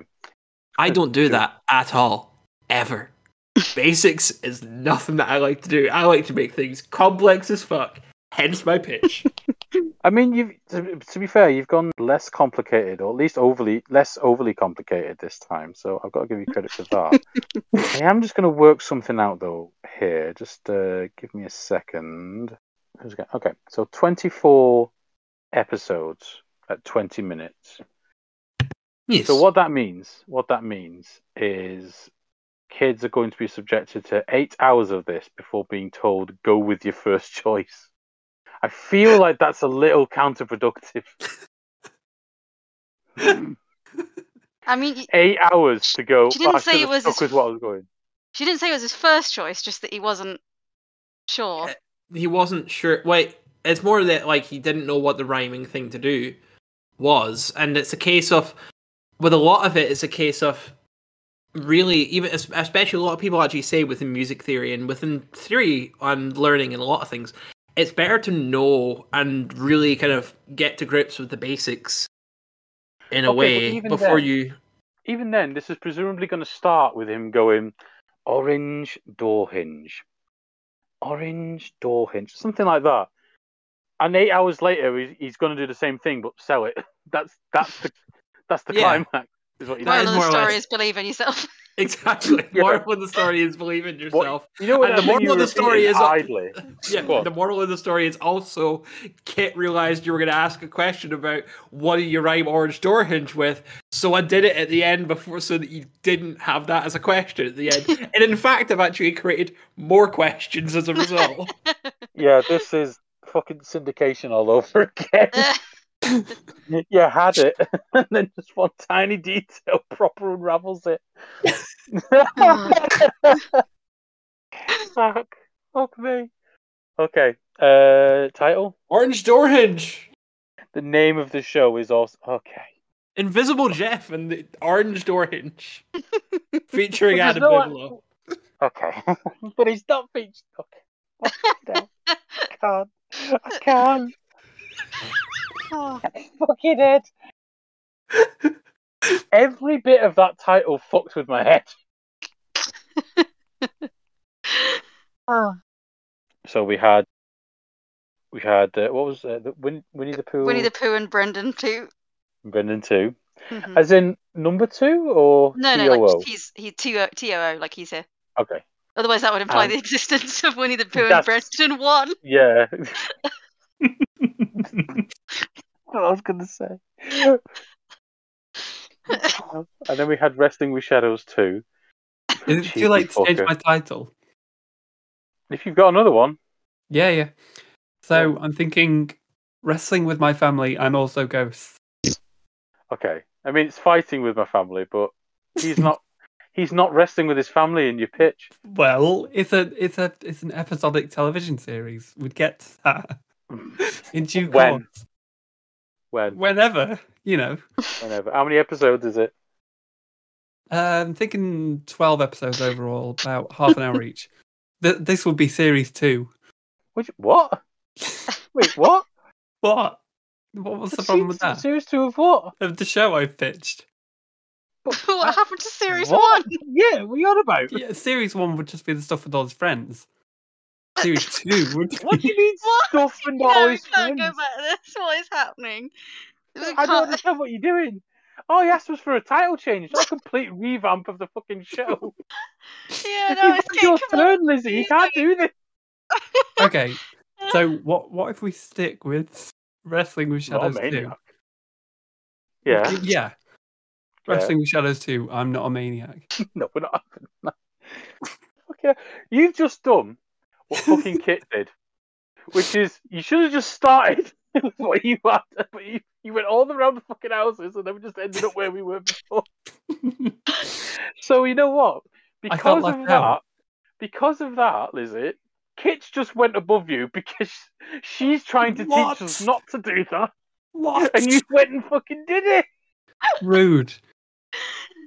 Fuck. Now, having said that, I am going to give the win to Hayley there. Even though, and this is very much a win by default situation because you missed fucking Twitter out until 10 seconds. It did. This is one. Every time I miss something or forget something, it seems to serve me better. Yeah. What's that about? Trust me, it kind of brings the concept of the game into question. Does if you can leave out a detail until the last 10 seconds and still win. I think what strengthens the game is that Kit created something, while fucking questionable, taught us a lesson. She wanted to teach us a lesson, and the lesson was then manifest in front of us as you went and did. You had the downfall that fucking Adam Bigelow has. You for about very eyes. I would say I am obligated to give Kit the edge there, because she tried to warn us and then you didn't even do it on your turn.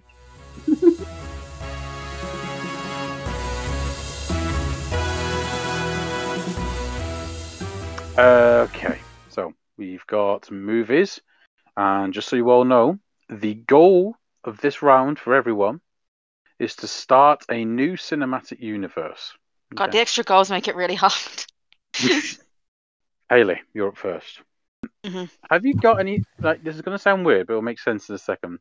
Have you got any pockets on at the moment? Yeah, I'm wearing pockets, just pockets, okay. Yeah. Do you have anything in your pockets? Let's have a look. I've got a Fox's mint glacier, one of the glacial mints. Okay.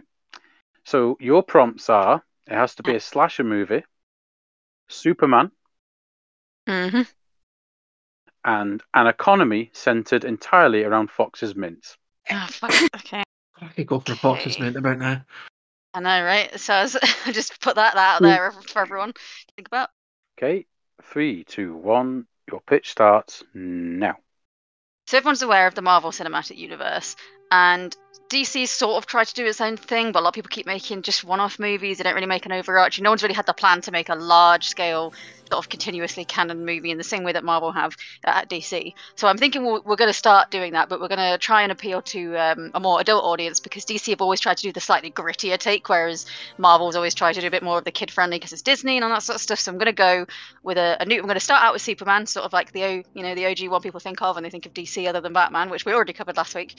So we're going to add another one to that existing universe. But in this one, it's Superman, but it's and I think they've done this before, where Superman basically has some sort of traumatic event that happens to him and he turns evil. But I think in this one, he's just right off the bat, he's just shit. He's just evil, and he goes around and he just starts trying to fuck everyone up. He's just that's the sort of slasher element of the movie. Is it's kind of like a post-apocalyptic world that's governed by Superman, and it's people are trying to survive in this world, like being undetected by him, trying to get away from him, just trying to make a life for themselves under this dictatorship rule of Superman. And because the Earth has been kind of destroyed, currency doesn't hold its normal value that it holds anymore, because it's not really worth anything. You can't go to a bank; they've all been destroyed. So people are trading in things like food, but people have started using Fox's mints as the sort of currency of that world now, because they are boiled sweets and they don't perish as easily as the sort of a lot of other food that they need to eat quickly. And they're always about the same size and weight, so you can sort of consistently use them in the way that you would use gold bars as like a set metric of how much something is worth. You would use them as tiny little mint gold bars. But yeah, basically the whole premise of the first movie leading into this larger scale universe, in which we'll bring other characters in who try and bring Superman down at various points, including David Mitchell's Batman. But he's busy right now online. So the world hasn't been destroyed in his movie yet. That's a prerequisite to this one. And yeah, all the different characters from the DC universe come in and try and take down Superman. And it's all set within this post-apocalyptic world, and we'll have maybe a few characters with origin stories that happen before Superman comes and fucks everything up and kills everyone and destroys all the leaders of the world and that sort of thing. But yeah, I think it's basically people trading in mints, people trying to live, and people trying to take down Superman and find out a way to take him down. Trying to find the kryptonite, as it were, but there's just not any on Earth, I guess. So they need to work out a way to take him down, and then rebuild with mints. And that's the pitch for you today. Thank you. Goodbye. Love you. Kiss. Kiss, kiss. I'll write to you.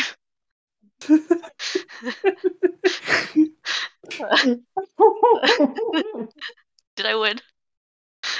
You pitch ended 20 seconds ago. Okay. I just wanted to hear what you kept saying. Did you? And then you went, I love you. Love you, bye. Oh, fuck. Okay, there's a lot going on here. Uh-huh. I'm going to be real with you. First of all. I took my headphones out there, shit. Was it that bad? Yeah. No, complete accident. And that is my pitch for you today. Love you. Bye. Kiss, kiss. Yeah. Fucking hell. I'm going to be real with you. The actual in terms of incorporating everything you were given there, that was fucking brilliant. I didn't fail it this time. I genuinely forgot that you did Batman. So tying up with that was really good. That was really cool. I liked that. Nice little callback. I liked that I'm going to get to my favourite part of it in a second, but I liked that you not only made, it's mince. You could have left it at that and just left it silly, but you actually gave fucking logistical reasons. I was handling it and remembered it looks like gold bars, and I got really caught on that.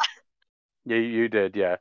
But it in this silly kind of universe, it makes sense. I thought you were going to go, it's Superman versus like Mike Myers or something, but you went with Superman. I think my favourite aspect of this is you said, sometimes like Superman has done greater, and that's true. There have been universes and stories before where Superman is a bastard. I'm thinking of like Injustice. Yeah. I'd argue the Zack Snyder movies. But my favourite aspect of this is that he's not like a bastard for like any particular reason. He's just swinging his dick around and killing people. He was never good. He was just from the off shithead. Bellend. Complete twat. It's a shithead.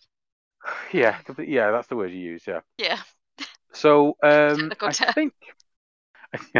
think at the minute my only issue is kind of is a slasher in that there's murders and everything, but slasher, I think it has connotations to it.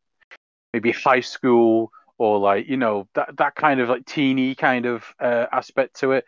Yeah. I think in order to fully make it a slasher, I think you're gonna have to incorporate either something like that or tell me what creative kills you've got in mind from Superman. Oh, okay. Well, he's got the laser eyes, isn't he? And a lot of the obvious things would just be like, he could just like burn 3 people. That's obvious. I think like if you want to go for the sort of stupid, ridiculous Saw-like elements of how he's getting bored and he's like trying to find more fun ways to kill people. Maybe he goes to like one of those what are they called, like Hall of Mirrors, where you have to try and get your way out, and he just like blasts a laser into there and closes the door, and it's bouncing off of every surface until it kills him. He just leaves you in there. I'll come back later and see your head's been. Yeah, and you have to survive, kind of like Saw. Like you have to see if you'll make it out or not, and then you've earned the right to live if you don't die. I'm so glad you added that, because have you seen The Boys? No. Okay, because you almost came close to doing something that you're not seeing. You almost got there. Oh, I thought you were going to say. No, you didn't do it. You didn't. But you. It sounded like you were going to go there, because I thought you were going to say, he just zaps them with, and cuts them in half or whatever. There's a lot of that in The Boys. I thought you were going to go there, but to add a fucking Hall of Mirrors. Well, it seems cartoonish enough. This half-assed nature of like, I'll do it. Zip. There you go. Leave you to it. I think he's gotten bored of killing people normally, and he's trying to come up with fun, interesting ways to kill them. He's a bored immortal.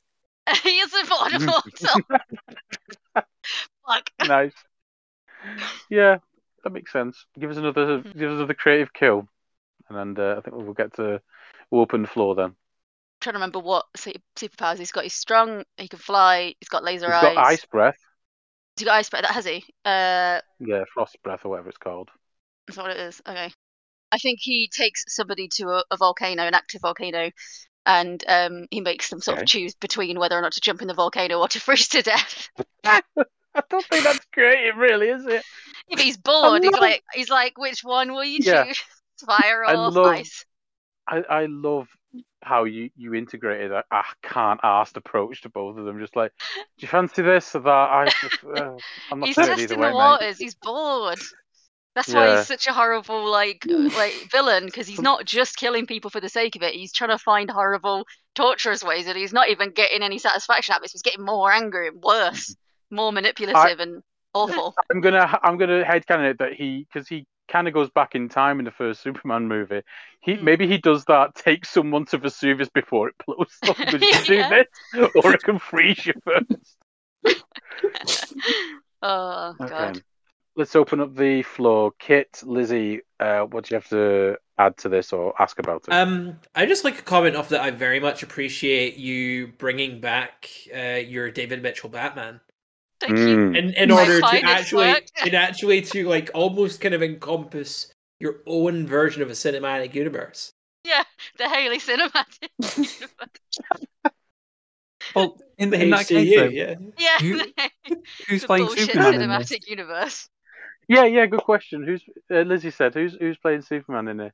Matt Berry. Nice.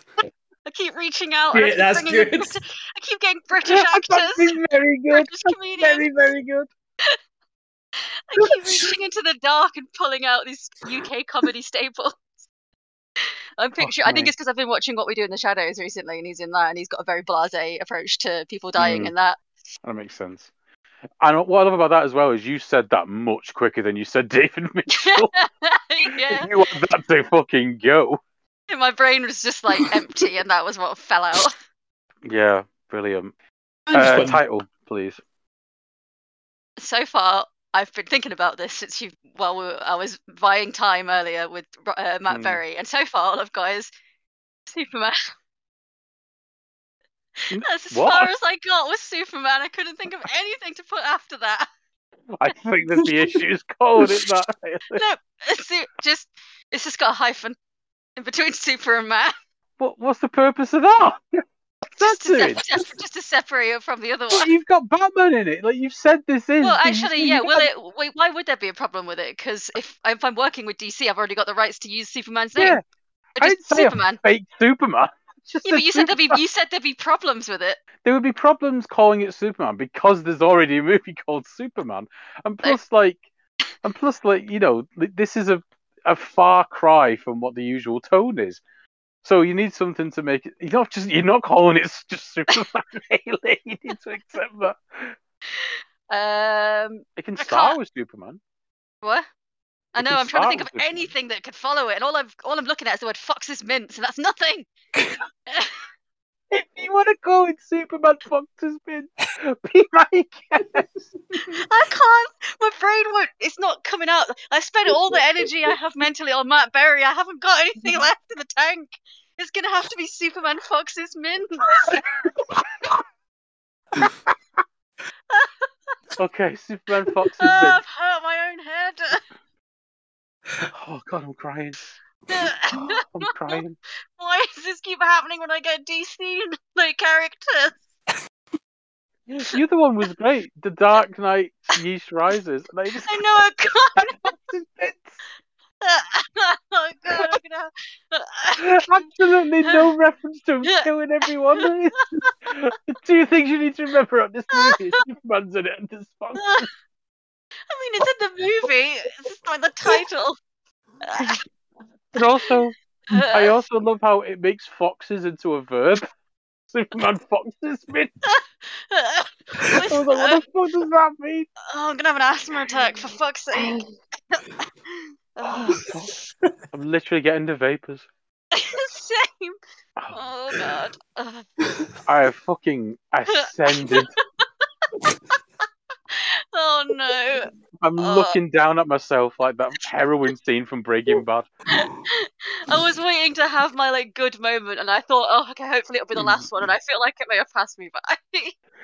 I think it was a brilliant pitch. I'm going to tell you right now, that was an excellent pitch. And the fact that you completely fucked the title makes it even better. Completely unadulterated. Oh God, I'm going to hyperventilate. Oh, fucking hell. Have a minute. Stop it, Joe. I'm gonna have this Fox's Mint. You're killing Hayley. Yeah. I'm I gonna mean, take my inhaler. this and then is I'm a gonna have creative minute. way to kill someone. Oh god, yeah, that's true. Just make them come here. Yeah. Okay. Everyone Thank all you. right? Oh. Yeah.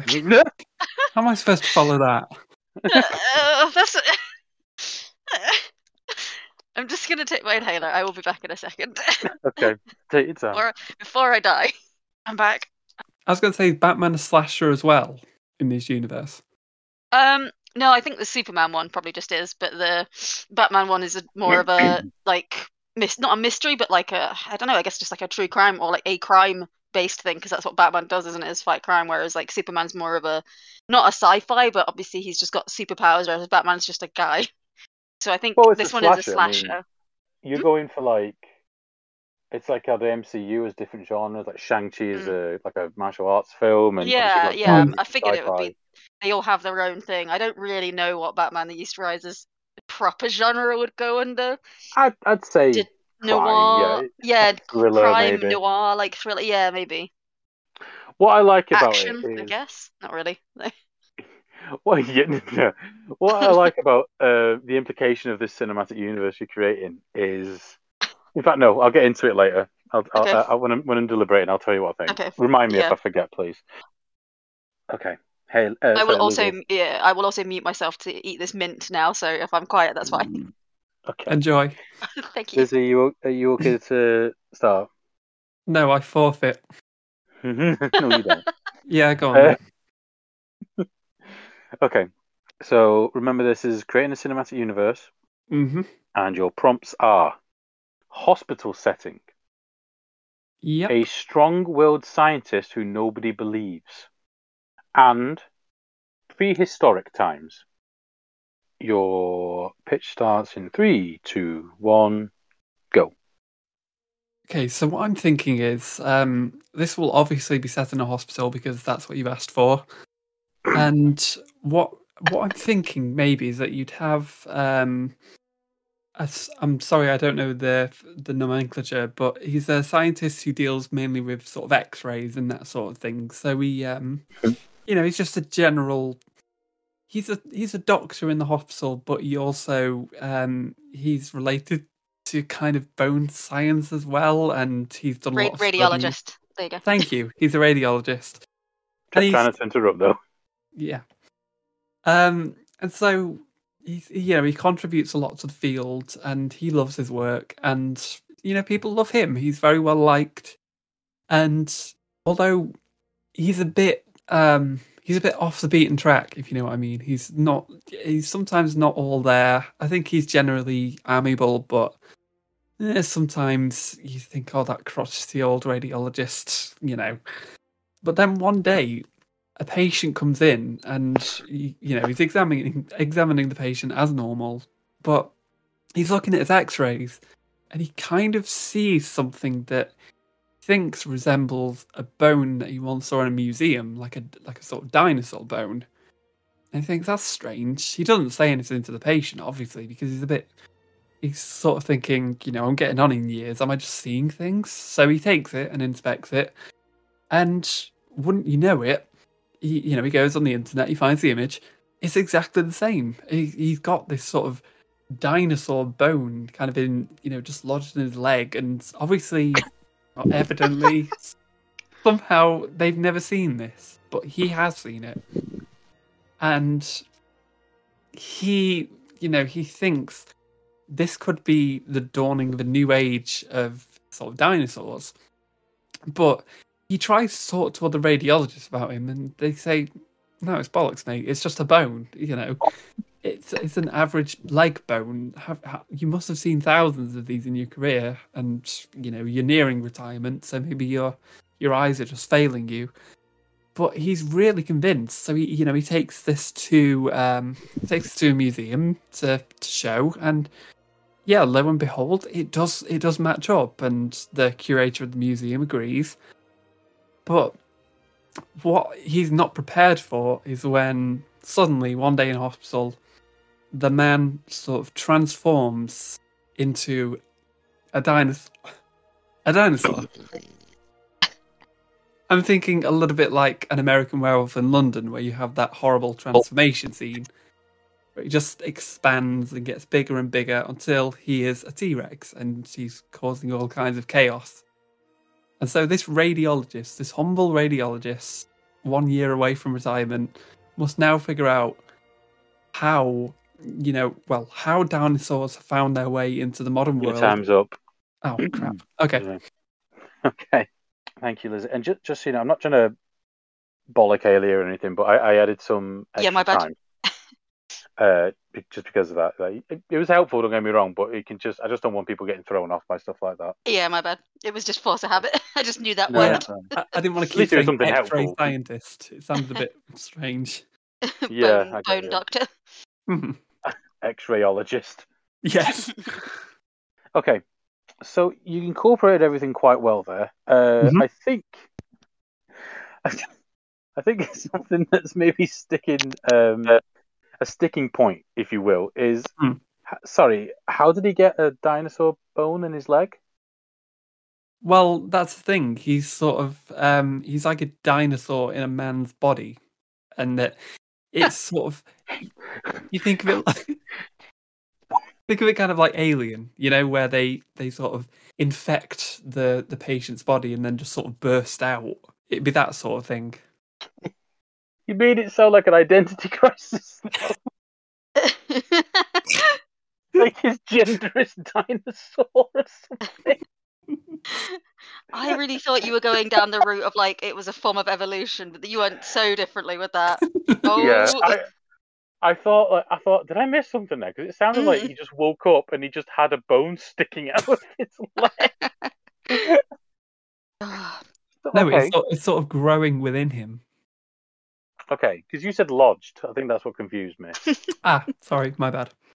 Okay. So what is like one leg bigger than the other then?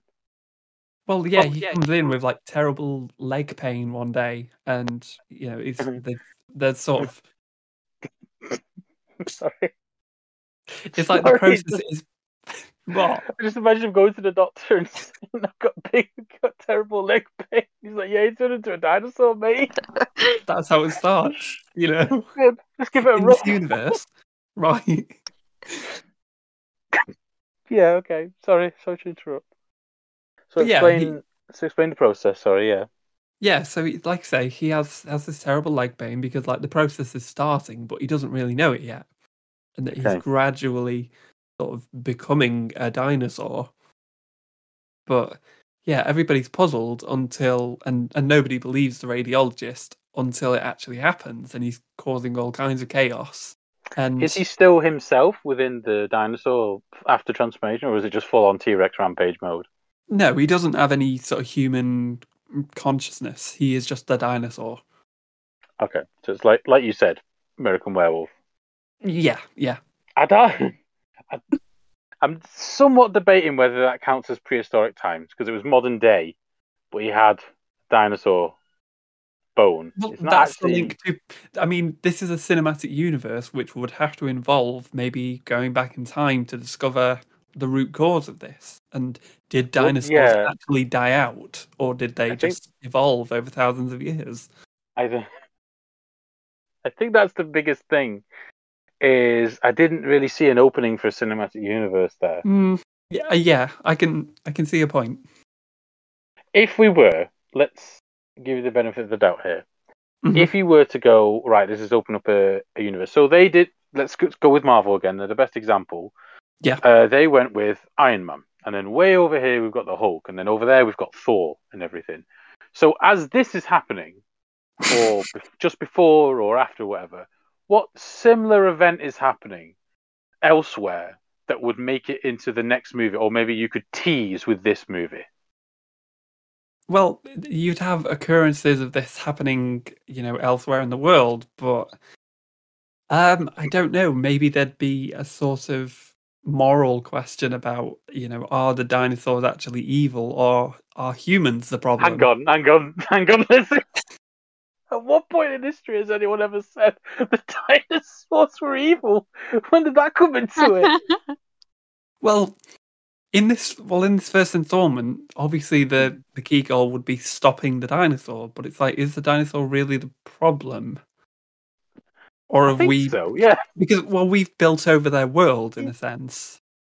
No, we've not, because they died out, like through means that we didn't terraform, like we didn't kick them out.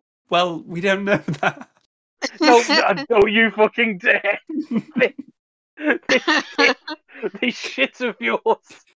Was that not the premise though? Is that like you were discovering that dinosaurs didn't die out? Didn't you say that? Yeah, exactly. And so that's why we have Oh, is that what got off at the end?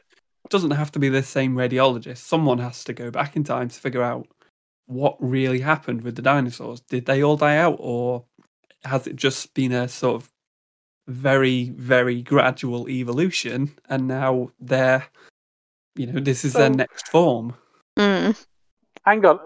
Okay, but within this logic, what you're saying is that they gradually evolved into humans, and then instantly decided, right, we're going back to being dinosaurs now. They lay dormant inside people. What kind of evolution is that? I mean, wouldn't you? That's not the question we're asking, Kit. Yeah, but the biggest question. I would. Of course I would, but that's not what we're asking. Return to dinosaur. At what point in history has a fucking shark just gone, nah, I'm gonna be a megalodon now? Again, you don't know that. But what I'm kind of hinting at is that yeah, go on. It's not that they've evolved to become humans, it's that they've evolved to kind of hide their true form. For what purpose? If it's just them. To survive in the world, because they don't want to get killed out again, do they? So they did get killed out. The phrase "killed out," sorry, is just that was very funny. Yeah, he got murdered the fuck up. Yeah, but this is what I mean. I'm trying to look at it within the logic of the universe you've created, but even within that logic, you've gone, well, we need to find out if they actually died out or not. Well, why would they have done? Because they're hiding themselves. Why? Because they died out. No. Right, they nearly died out.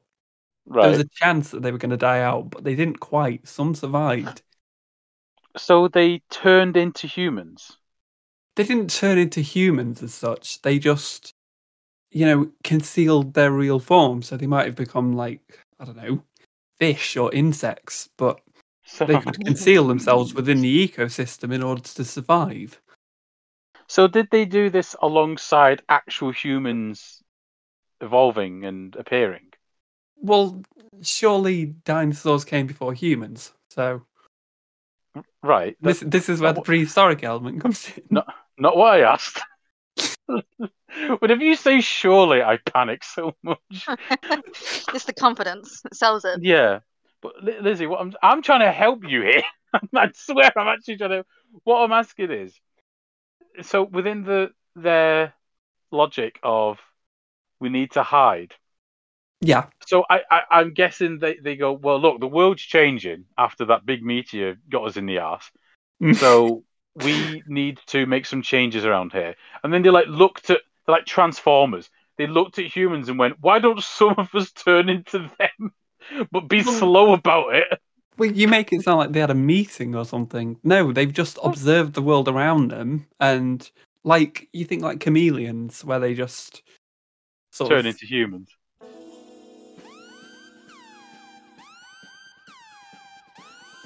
No. You know what I mean? Said it all there, listen. That was a moment of silence where I was sort of judging you with my eyes. Okay. You can't see it because this is a podcast. No, and I'm glad I can't, because I feel like that would have cut through me if I could see it. Look, you're asking all these questions about the logic. You're not asking me about the film. Okay, all right, that's fine. So this bloke, let's call him radiologist. Mm-hmm. You mentioned that he was known as a bit crotchety, a bit of a stick in the mud, maybe. Yeah. Okay. What's the purpose of that character flaw? Does being a dinosaur cheer him up? No, I'm talking about the radiologist here, who you know, one of your requirements was a strong-willed scientist who nobody believes. Okay, that's fine. But you mentioned you brought up that he's crotchety. Yeah, exactly. Because he has all these sort of wild ideas, and he's Okay. okay. I think I know what you mean. I think it's mainly because I had like Christopher Lloyd in mind. Ah, good cast. Yeah, good choice. It's very good. He's basically a Velociraptor already. Yeah, fair dues. Yeah, well, yeah, and that You know how I feel about Christopher Lloyd, so I'm all on board with this. Yeah. Great. Anything to add from anyone else or ask? I had a question. Obviously, you're saying that the T-Rex is this one, and if it's a cinematic like universe, we've got this sort of happening in other parts of the world. What other main players would you have as like the main on the poster character for each dinosaur? Like for the main, like if you're doing like an Avengers style set of, you've got this hero, Yeah, you this didn't hero, actually this answer one. that.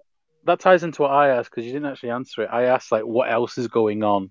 Like, what other characters or heroes or whatever would there be? Well, I guess obviously Christopher Lloyd would be the main protagonist of this one, and he's trying to get to the bottom of the problem in his general region. But there could be other cases of this, you know, all over the world. So you could go to like Asia and Africa and Europe, and you'd have all these different instances. So you could have, let's say, there's someone in Europe who's run into the same problem. That could be okay. What do they turn into? Well, they don't turn into anything. They're just examining the problem. Because you have these occurrences. They're quite rare still, but yeah, they're trying to... I just wanted to know which dinosaurs you'd use for the other ones. This is what we're at. Which dinosaurs? In the Marvel universe, they go, right, there's a superhero there, there's a superhero over there. They've all got their own stories. You built this up as though it was going to be, well, this radiologist becomes a T-Rex. So that's their movie. No, the radiologist doesn't become the T-Rex. Who does? The radiologist is the guy who nobody believes. Someone else becomes... Okay. Oh, he studies him because of bones. Yeah, it's a patient that comes in with like a sore, swollen leg. I'm not the only one who thought that, right? I mean, at first I assumed it was a different patient, like he was scanning somebody else's bones. Right, okay.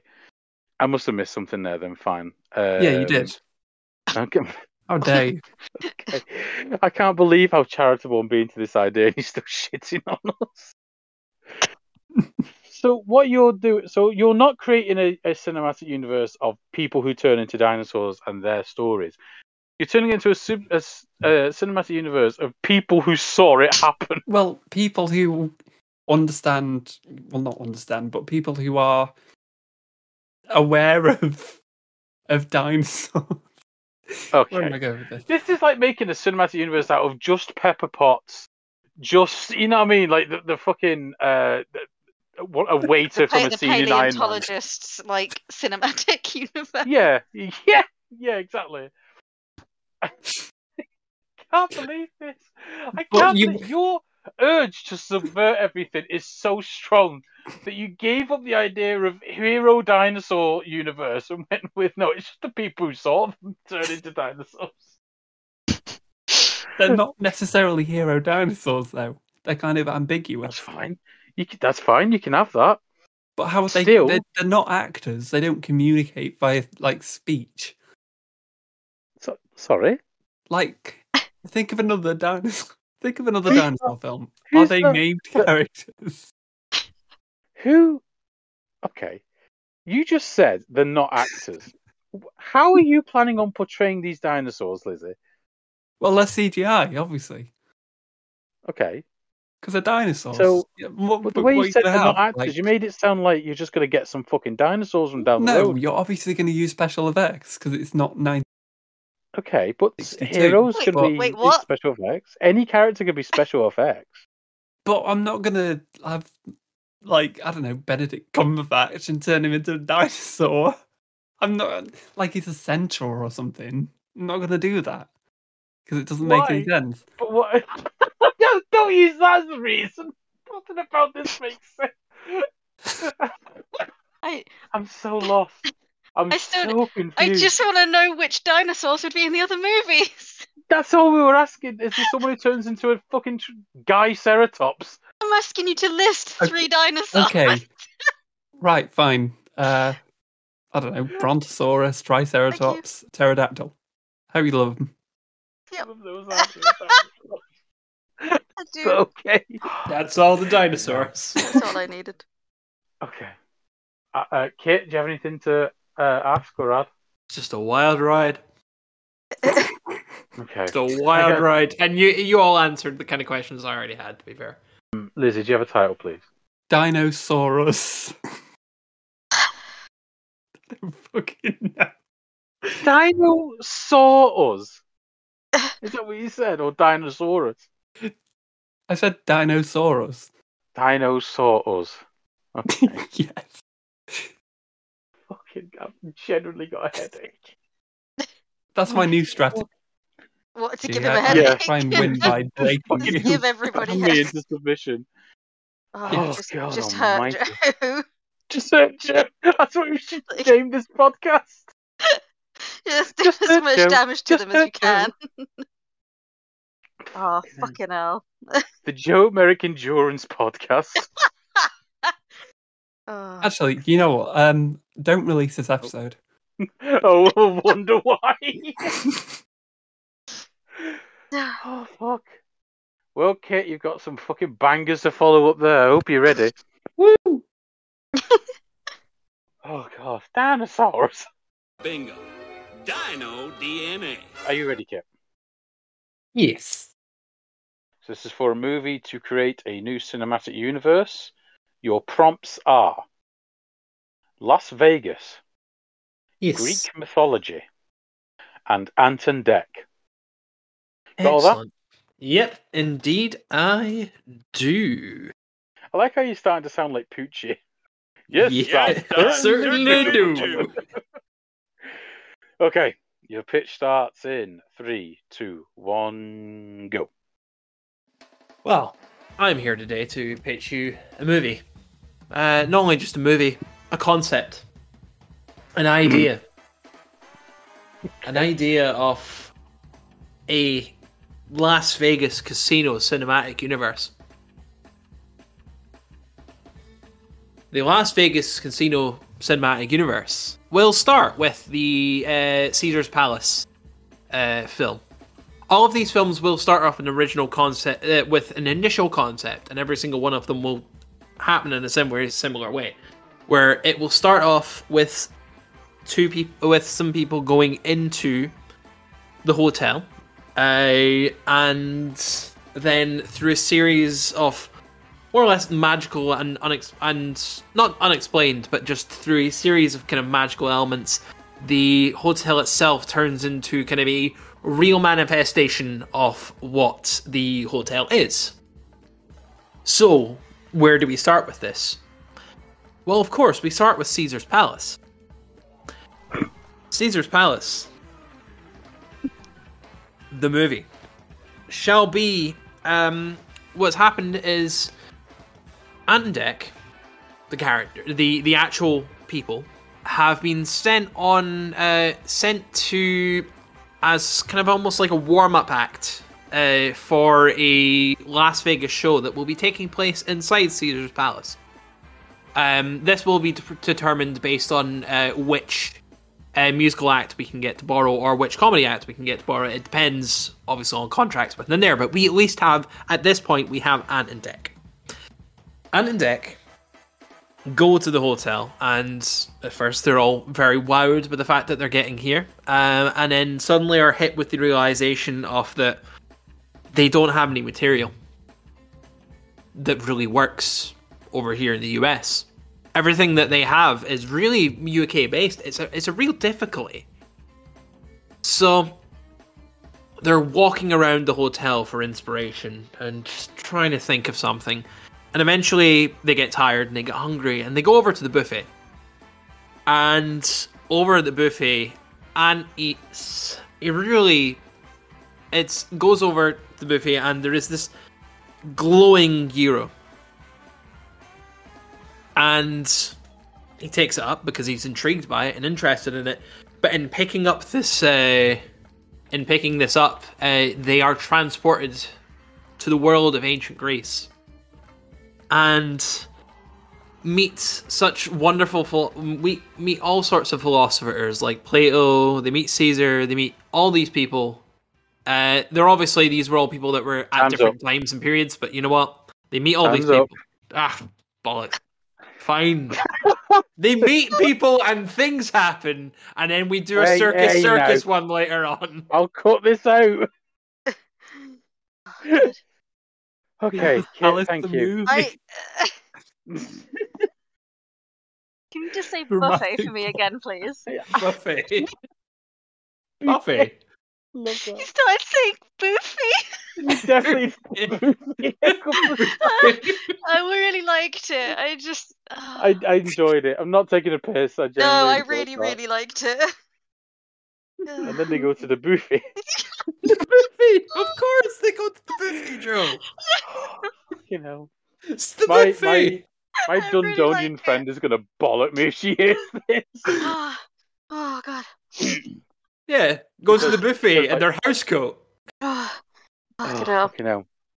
Right, Kit, genuinely, thank you for the pitch. I love how it's probably, a byproduct of the fact that you're probably the most, like even before the actual recordings, you're probably the most consistent contestant on this. I love your growing confidence with each pitch. That one was particularly confident. I think you just got, again, a little lost in some of the details. Hence why you running out of time there at the end. But I liked, obviously, you incorporate. I mean, as soon as I saw, when I did the randomizer thing, and Greek mythology and Vegas came up, I was like, okay, well, I know where that's probably going to go. But I liked how I could tell you were trying to incorporate both, as well as the predictable one. You're also going, well, let's have the actual parallel of the actual Greek mythology. That's fine. I mean, you did say philosophers, which were mythology. Oh, but also you said philosophers, Plato and Caesar. Motherfucker! I was thinking I went Greek history rather than Greek mythology. I should have went You got one philosopher. And then you forgot any of the philosophers. I don't know, fucking. No, I was saying that would be as far as I would get as well. So I don't know why I forgot Socrates. My fucking brain fell apart. What was it? Plato and Caesar. I like that. Okay, if you could save that by going like, that's what Anton Deck called Socrates, because they don't know their history. Yeah, true. But also, mythology would imply that I thought you were going to have him meet Zeus, or like Apollo, or the Minotaur, and you went, no, they met real ass people. Yeah, I completely forgot it was mythology, to be fair. So I think, I would say that's a nitpick. Fair dues. I don't think Caesar is a nitpick. I think that's quite a glaring flaw. No, that's a very much flaw. Did you also meet Hitler and fucking Franz Ferdinand? No, because they wouldn't be there. Because this is Greek history, not. Yeah.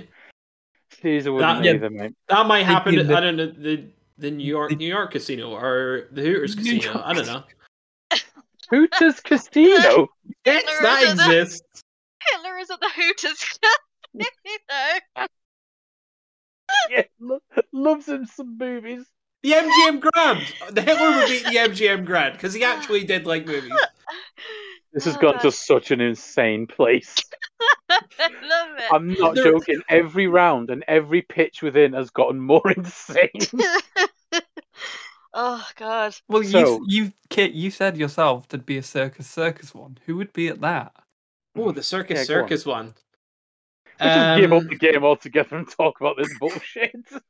No, the circus one would have to go for someone that's either known as a clown or someone that's clown-ish. Okay. So I don't know, like a Rowan Atkinson at Circus. Fucking Hitler. How the fuck is Rowan Atkinson among names like Hitler, Ferdinand, and fucking Caesar? And Anton Deck, apparently. Well, no, you're the one who brought up Hitler. To be fair, I wouldn't have gone down that road. Wait, are you saying up historical figures? Wait, are you saying that Rowan Atkinson is who you summon when you go there and not the person going there. I thought this was like he would be the person. One. Yeah, he would be the person going. That Right. would be the Caesar's Palace one. The Circus would be Rowan Atkinson. No, but that's my cited- question. Who would be the cited Rowan historical figure? Atkinson as a historical figure? Yeah, he's not an historical figure. He's still I'm alive. not talking about historical figures. We were literally just talking about who would star in the Circus one, because this is the Las Vegas Strip casino/hotel universe. Lizzy, when you said who would go there, did you mean which historical figure? Because you started that with, "Oh, Kit, you said Hitler would go to the other one, so who would go?" So you were clearly referring to historical figures, right? Yeah, I'm sorry, Kate. I meant who would. Who would? I thought we were talking about who started it. Fucking Rowan Atkinson. He's in all the history books. Well, Yeah. you just actually, Kate, just to pull you up on that, you justified that by saying it would have to be a clown-like figure, like Rowan Atkinson. So does that mean like Anton Decker, like Greek mythology figures? I'll breathe. No comment on that one. Yes. Lizzy with the right questions. Yes. The real history buffs. Like Zeus, Apollo, and Deck. Okay, let's get back on track. So, Kit, they're invited to the Caesar's Palace, and they're going to do a show, like a stand-up, is it? Yeah, they're doing like a warm-up act for another act that does like a... Oh, a warm-up act. Yeah, like they're a warm-up act for another like Las Vegas show. Okay, but you said, and I like this. I like the it's a clever little bit of like conflict that they just don't have American suited material. I think that would actually be the case. To be fair, they'd be going on about Newcastle, and they'd be all like, "What?" or whatever. But after that, I kind of lost the plot a little bit. So why do they end up in Greek times to begin with? It was the shiny magical euro that they found at the buffet. Okay. Yep. Why The did they find buffet, a of course, the buffet they went to. The Buffy. The Jimmy. The Jimmy Buffet. Let's I'm going over to the Jimmy to watch Rowan Atkinson. This has devolved so much. I don't even know where I'm up to. I don't know, Greece. I feel like that's the answer to a lot of this. Any question? All right. I'm going to have to accept that because I'm too flummoxed to see the title. Fuck. Okay. Okay, I'm just going to call it Title. Fuck. That makes sense. Title. Okay, title. The title, okay. My title's so hard.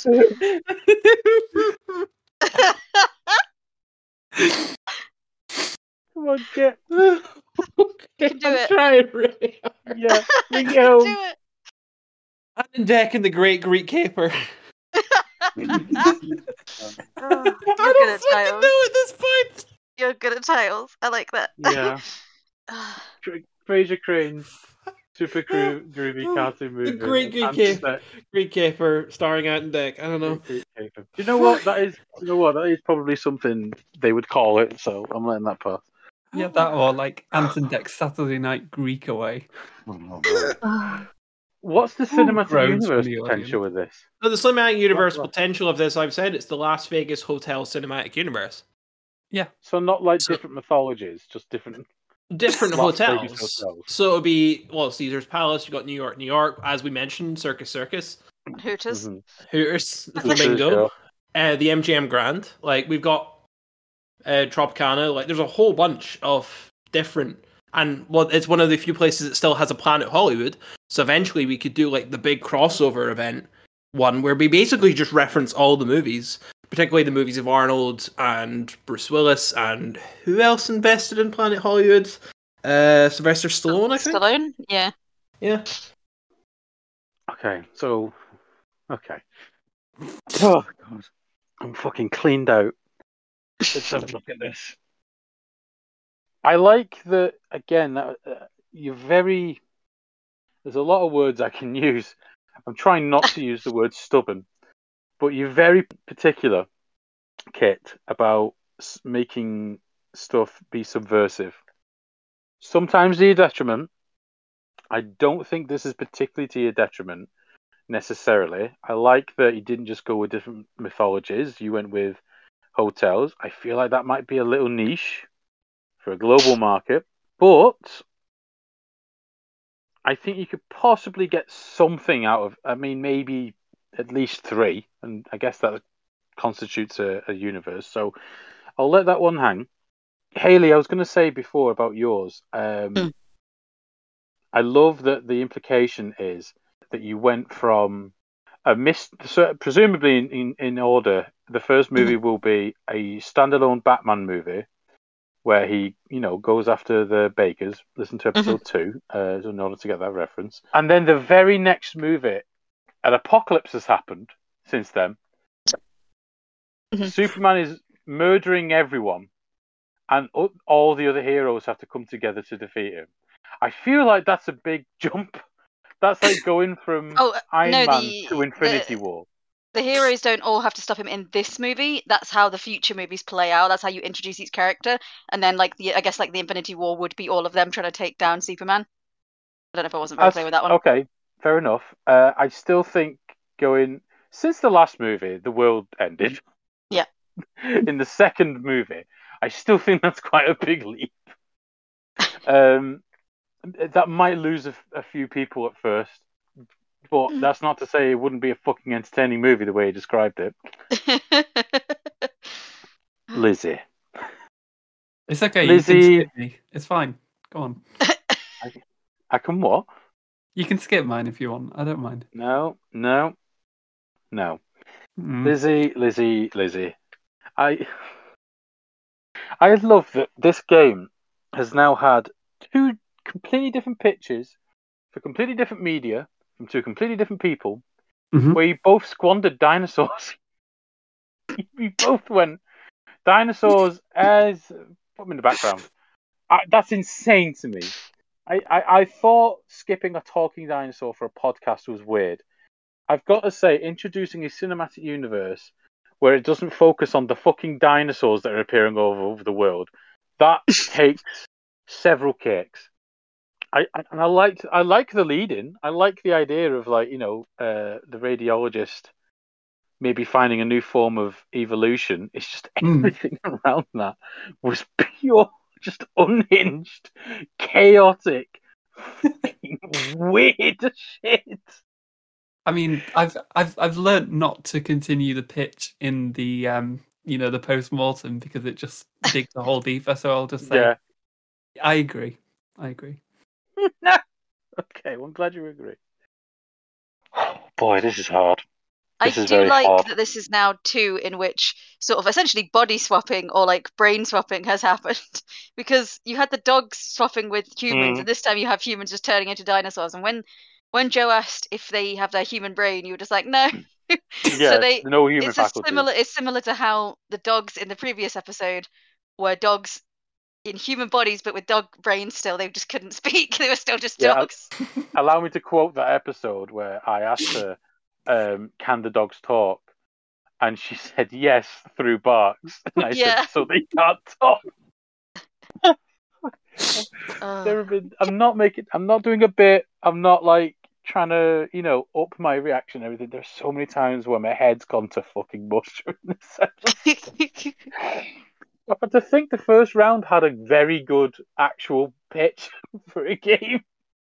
We fell down the stairs since that one. Okay, I got to deliberate this. Okay, I'm going to give third place to. I'm going to give it to Kit because you ran out of time, so we didn't get a whole lot of. I'm not dubbing in booze again. We didn't get a whole lot of the story, and a lot of it had to be said afterwards, which. I've allowed for this one, but we're not always going to be able to do that. Shut up. Shut your goddamn mouth. And so it's between Lizzy and Hayley. Fucking hell. I know I've probably sounded a bit harsh. Lizzy, yours isn't that bad. You know what I mean? You hooked us. You had us going there. And you did try to put some thought into it. It completely unraveled after a few questions. But you tried. As ever. Yeah, absolutely. I cannot call you half-assed. For any of you, really. You didn't play it safe this time. You can't make that argument. No. That's very true. Very, very true. Fuck, this is hard. I'm going to give the first place to Hayley. Because you not only tied it back to your old pitch, which is by pure chance, Yeah. you incorporated everything very neatly. And I think what cinched it for me was two things. One, the creative deaths are legitimately fucking brilliant scenes. I would love to see that. The half-assed nature with which he fucking kills people is so funny. It's so darkly funny. Legitimately, I would see that. And the other thing is the fact that it's called Superman. I already forgot. That's why I called it. Oh no! You just did, which is just like calling if Lizzy called hers dinosaurs strong-willed scientists who no one believes. Or just like 2/3 of my pitch. Oh fuck! So yeah, I'm giving you the points for that. Thanks. You're welcome. And that is your lot. Apologies for the abrupt ending there. As I said at the top, it wasn't really meant to be an episode that was released, so I wasn't doing the formalities such as outros. So I'll do this instead. That's fine. Thank you again for listening. It's been a wild ride so far. Like, obviously, this is a very new podcast, and yet we're getting some really, really solid and positive feedback from people who I personally and professionally respect and admire. So that's mind-blowing, to say the least. I want to thank Hayley for being on the show. You can find her artworks on @amalgam_ation on Instagram. That is @AMALGAN_ATIOM. Very talented. I've commissioned her work before. Very particularly good at darker works of art, which you can probably work out just from her contributions to the show. There's Lizzy as well. Thank you for being on the show. You can find her on The Longest Night, which is a podcast where a veteran fan by the name of Rob takes Lizzy through the weird and wonderful world of Game of Thrones and basically introduces her to it one episode at a time. Very good show. They're up to season 6 now. And of course there's Kit as well. Thank you very much, Kit, for being on the show. She is available on Twitter @4kitsake. By the same handle, she's also on Twitch, usually streams on Sundays. She tends to do sort of cuter games like Stardew Valley, Kirby, and she's extremely good at Outrun as well, if that's your thing. I'm there every week. I think you should be as well. You can find me on Twitter @JoeDelToro. I'm usually talking about giant monsters, wrestling, and other bollocks, to be honest. And yeah, just in general, I just want everyone to know that if you're enjoying this show, then I'm enjoying this show. I'm having a blast running it and editing it, and it's just been a lot of fun. So thank you very much for listening and being part of that fun. And further thank you to Reece Lawrence for providing the theme music, which you're currently listening to. Extremely talented musician, I'm sure you agree. You can find his other works on reecelawrence.net, as I said at the top of the show. Reece, thank you very much for providing this music for the show. It's very, very generous and greatly appreciated. Everyone, thank you once again, and you have a good one.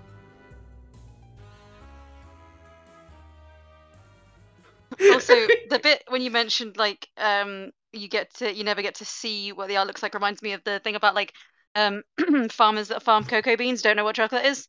Like a lot of them have never eaten chocolate. Yeah, definitely. Yeah, it gave me that vibes. Also, the entire time this has been going on, I've been drawing a long Furby.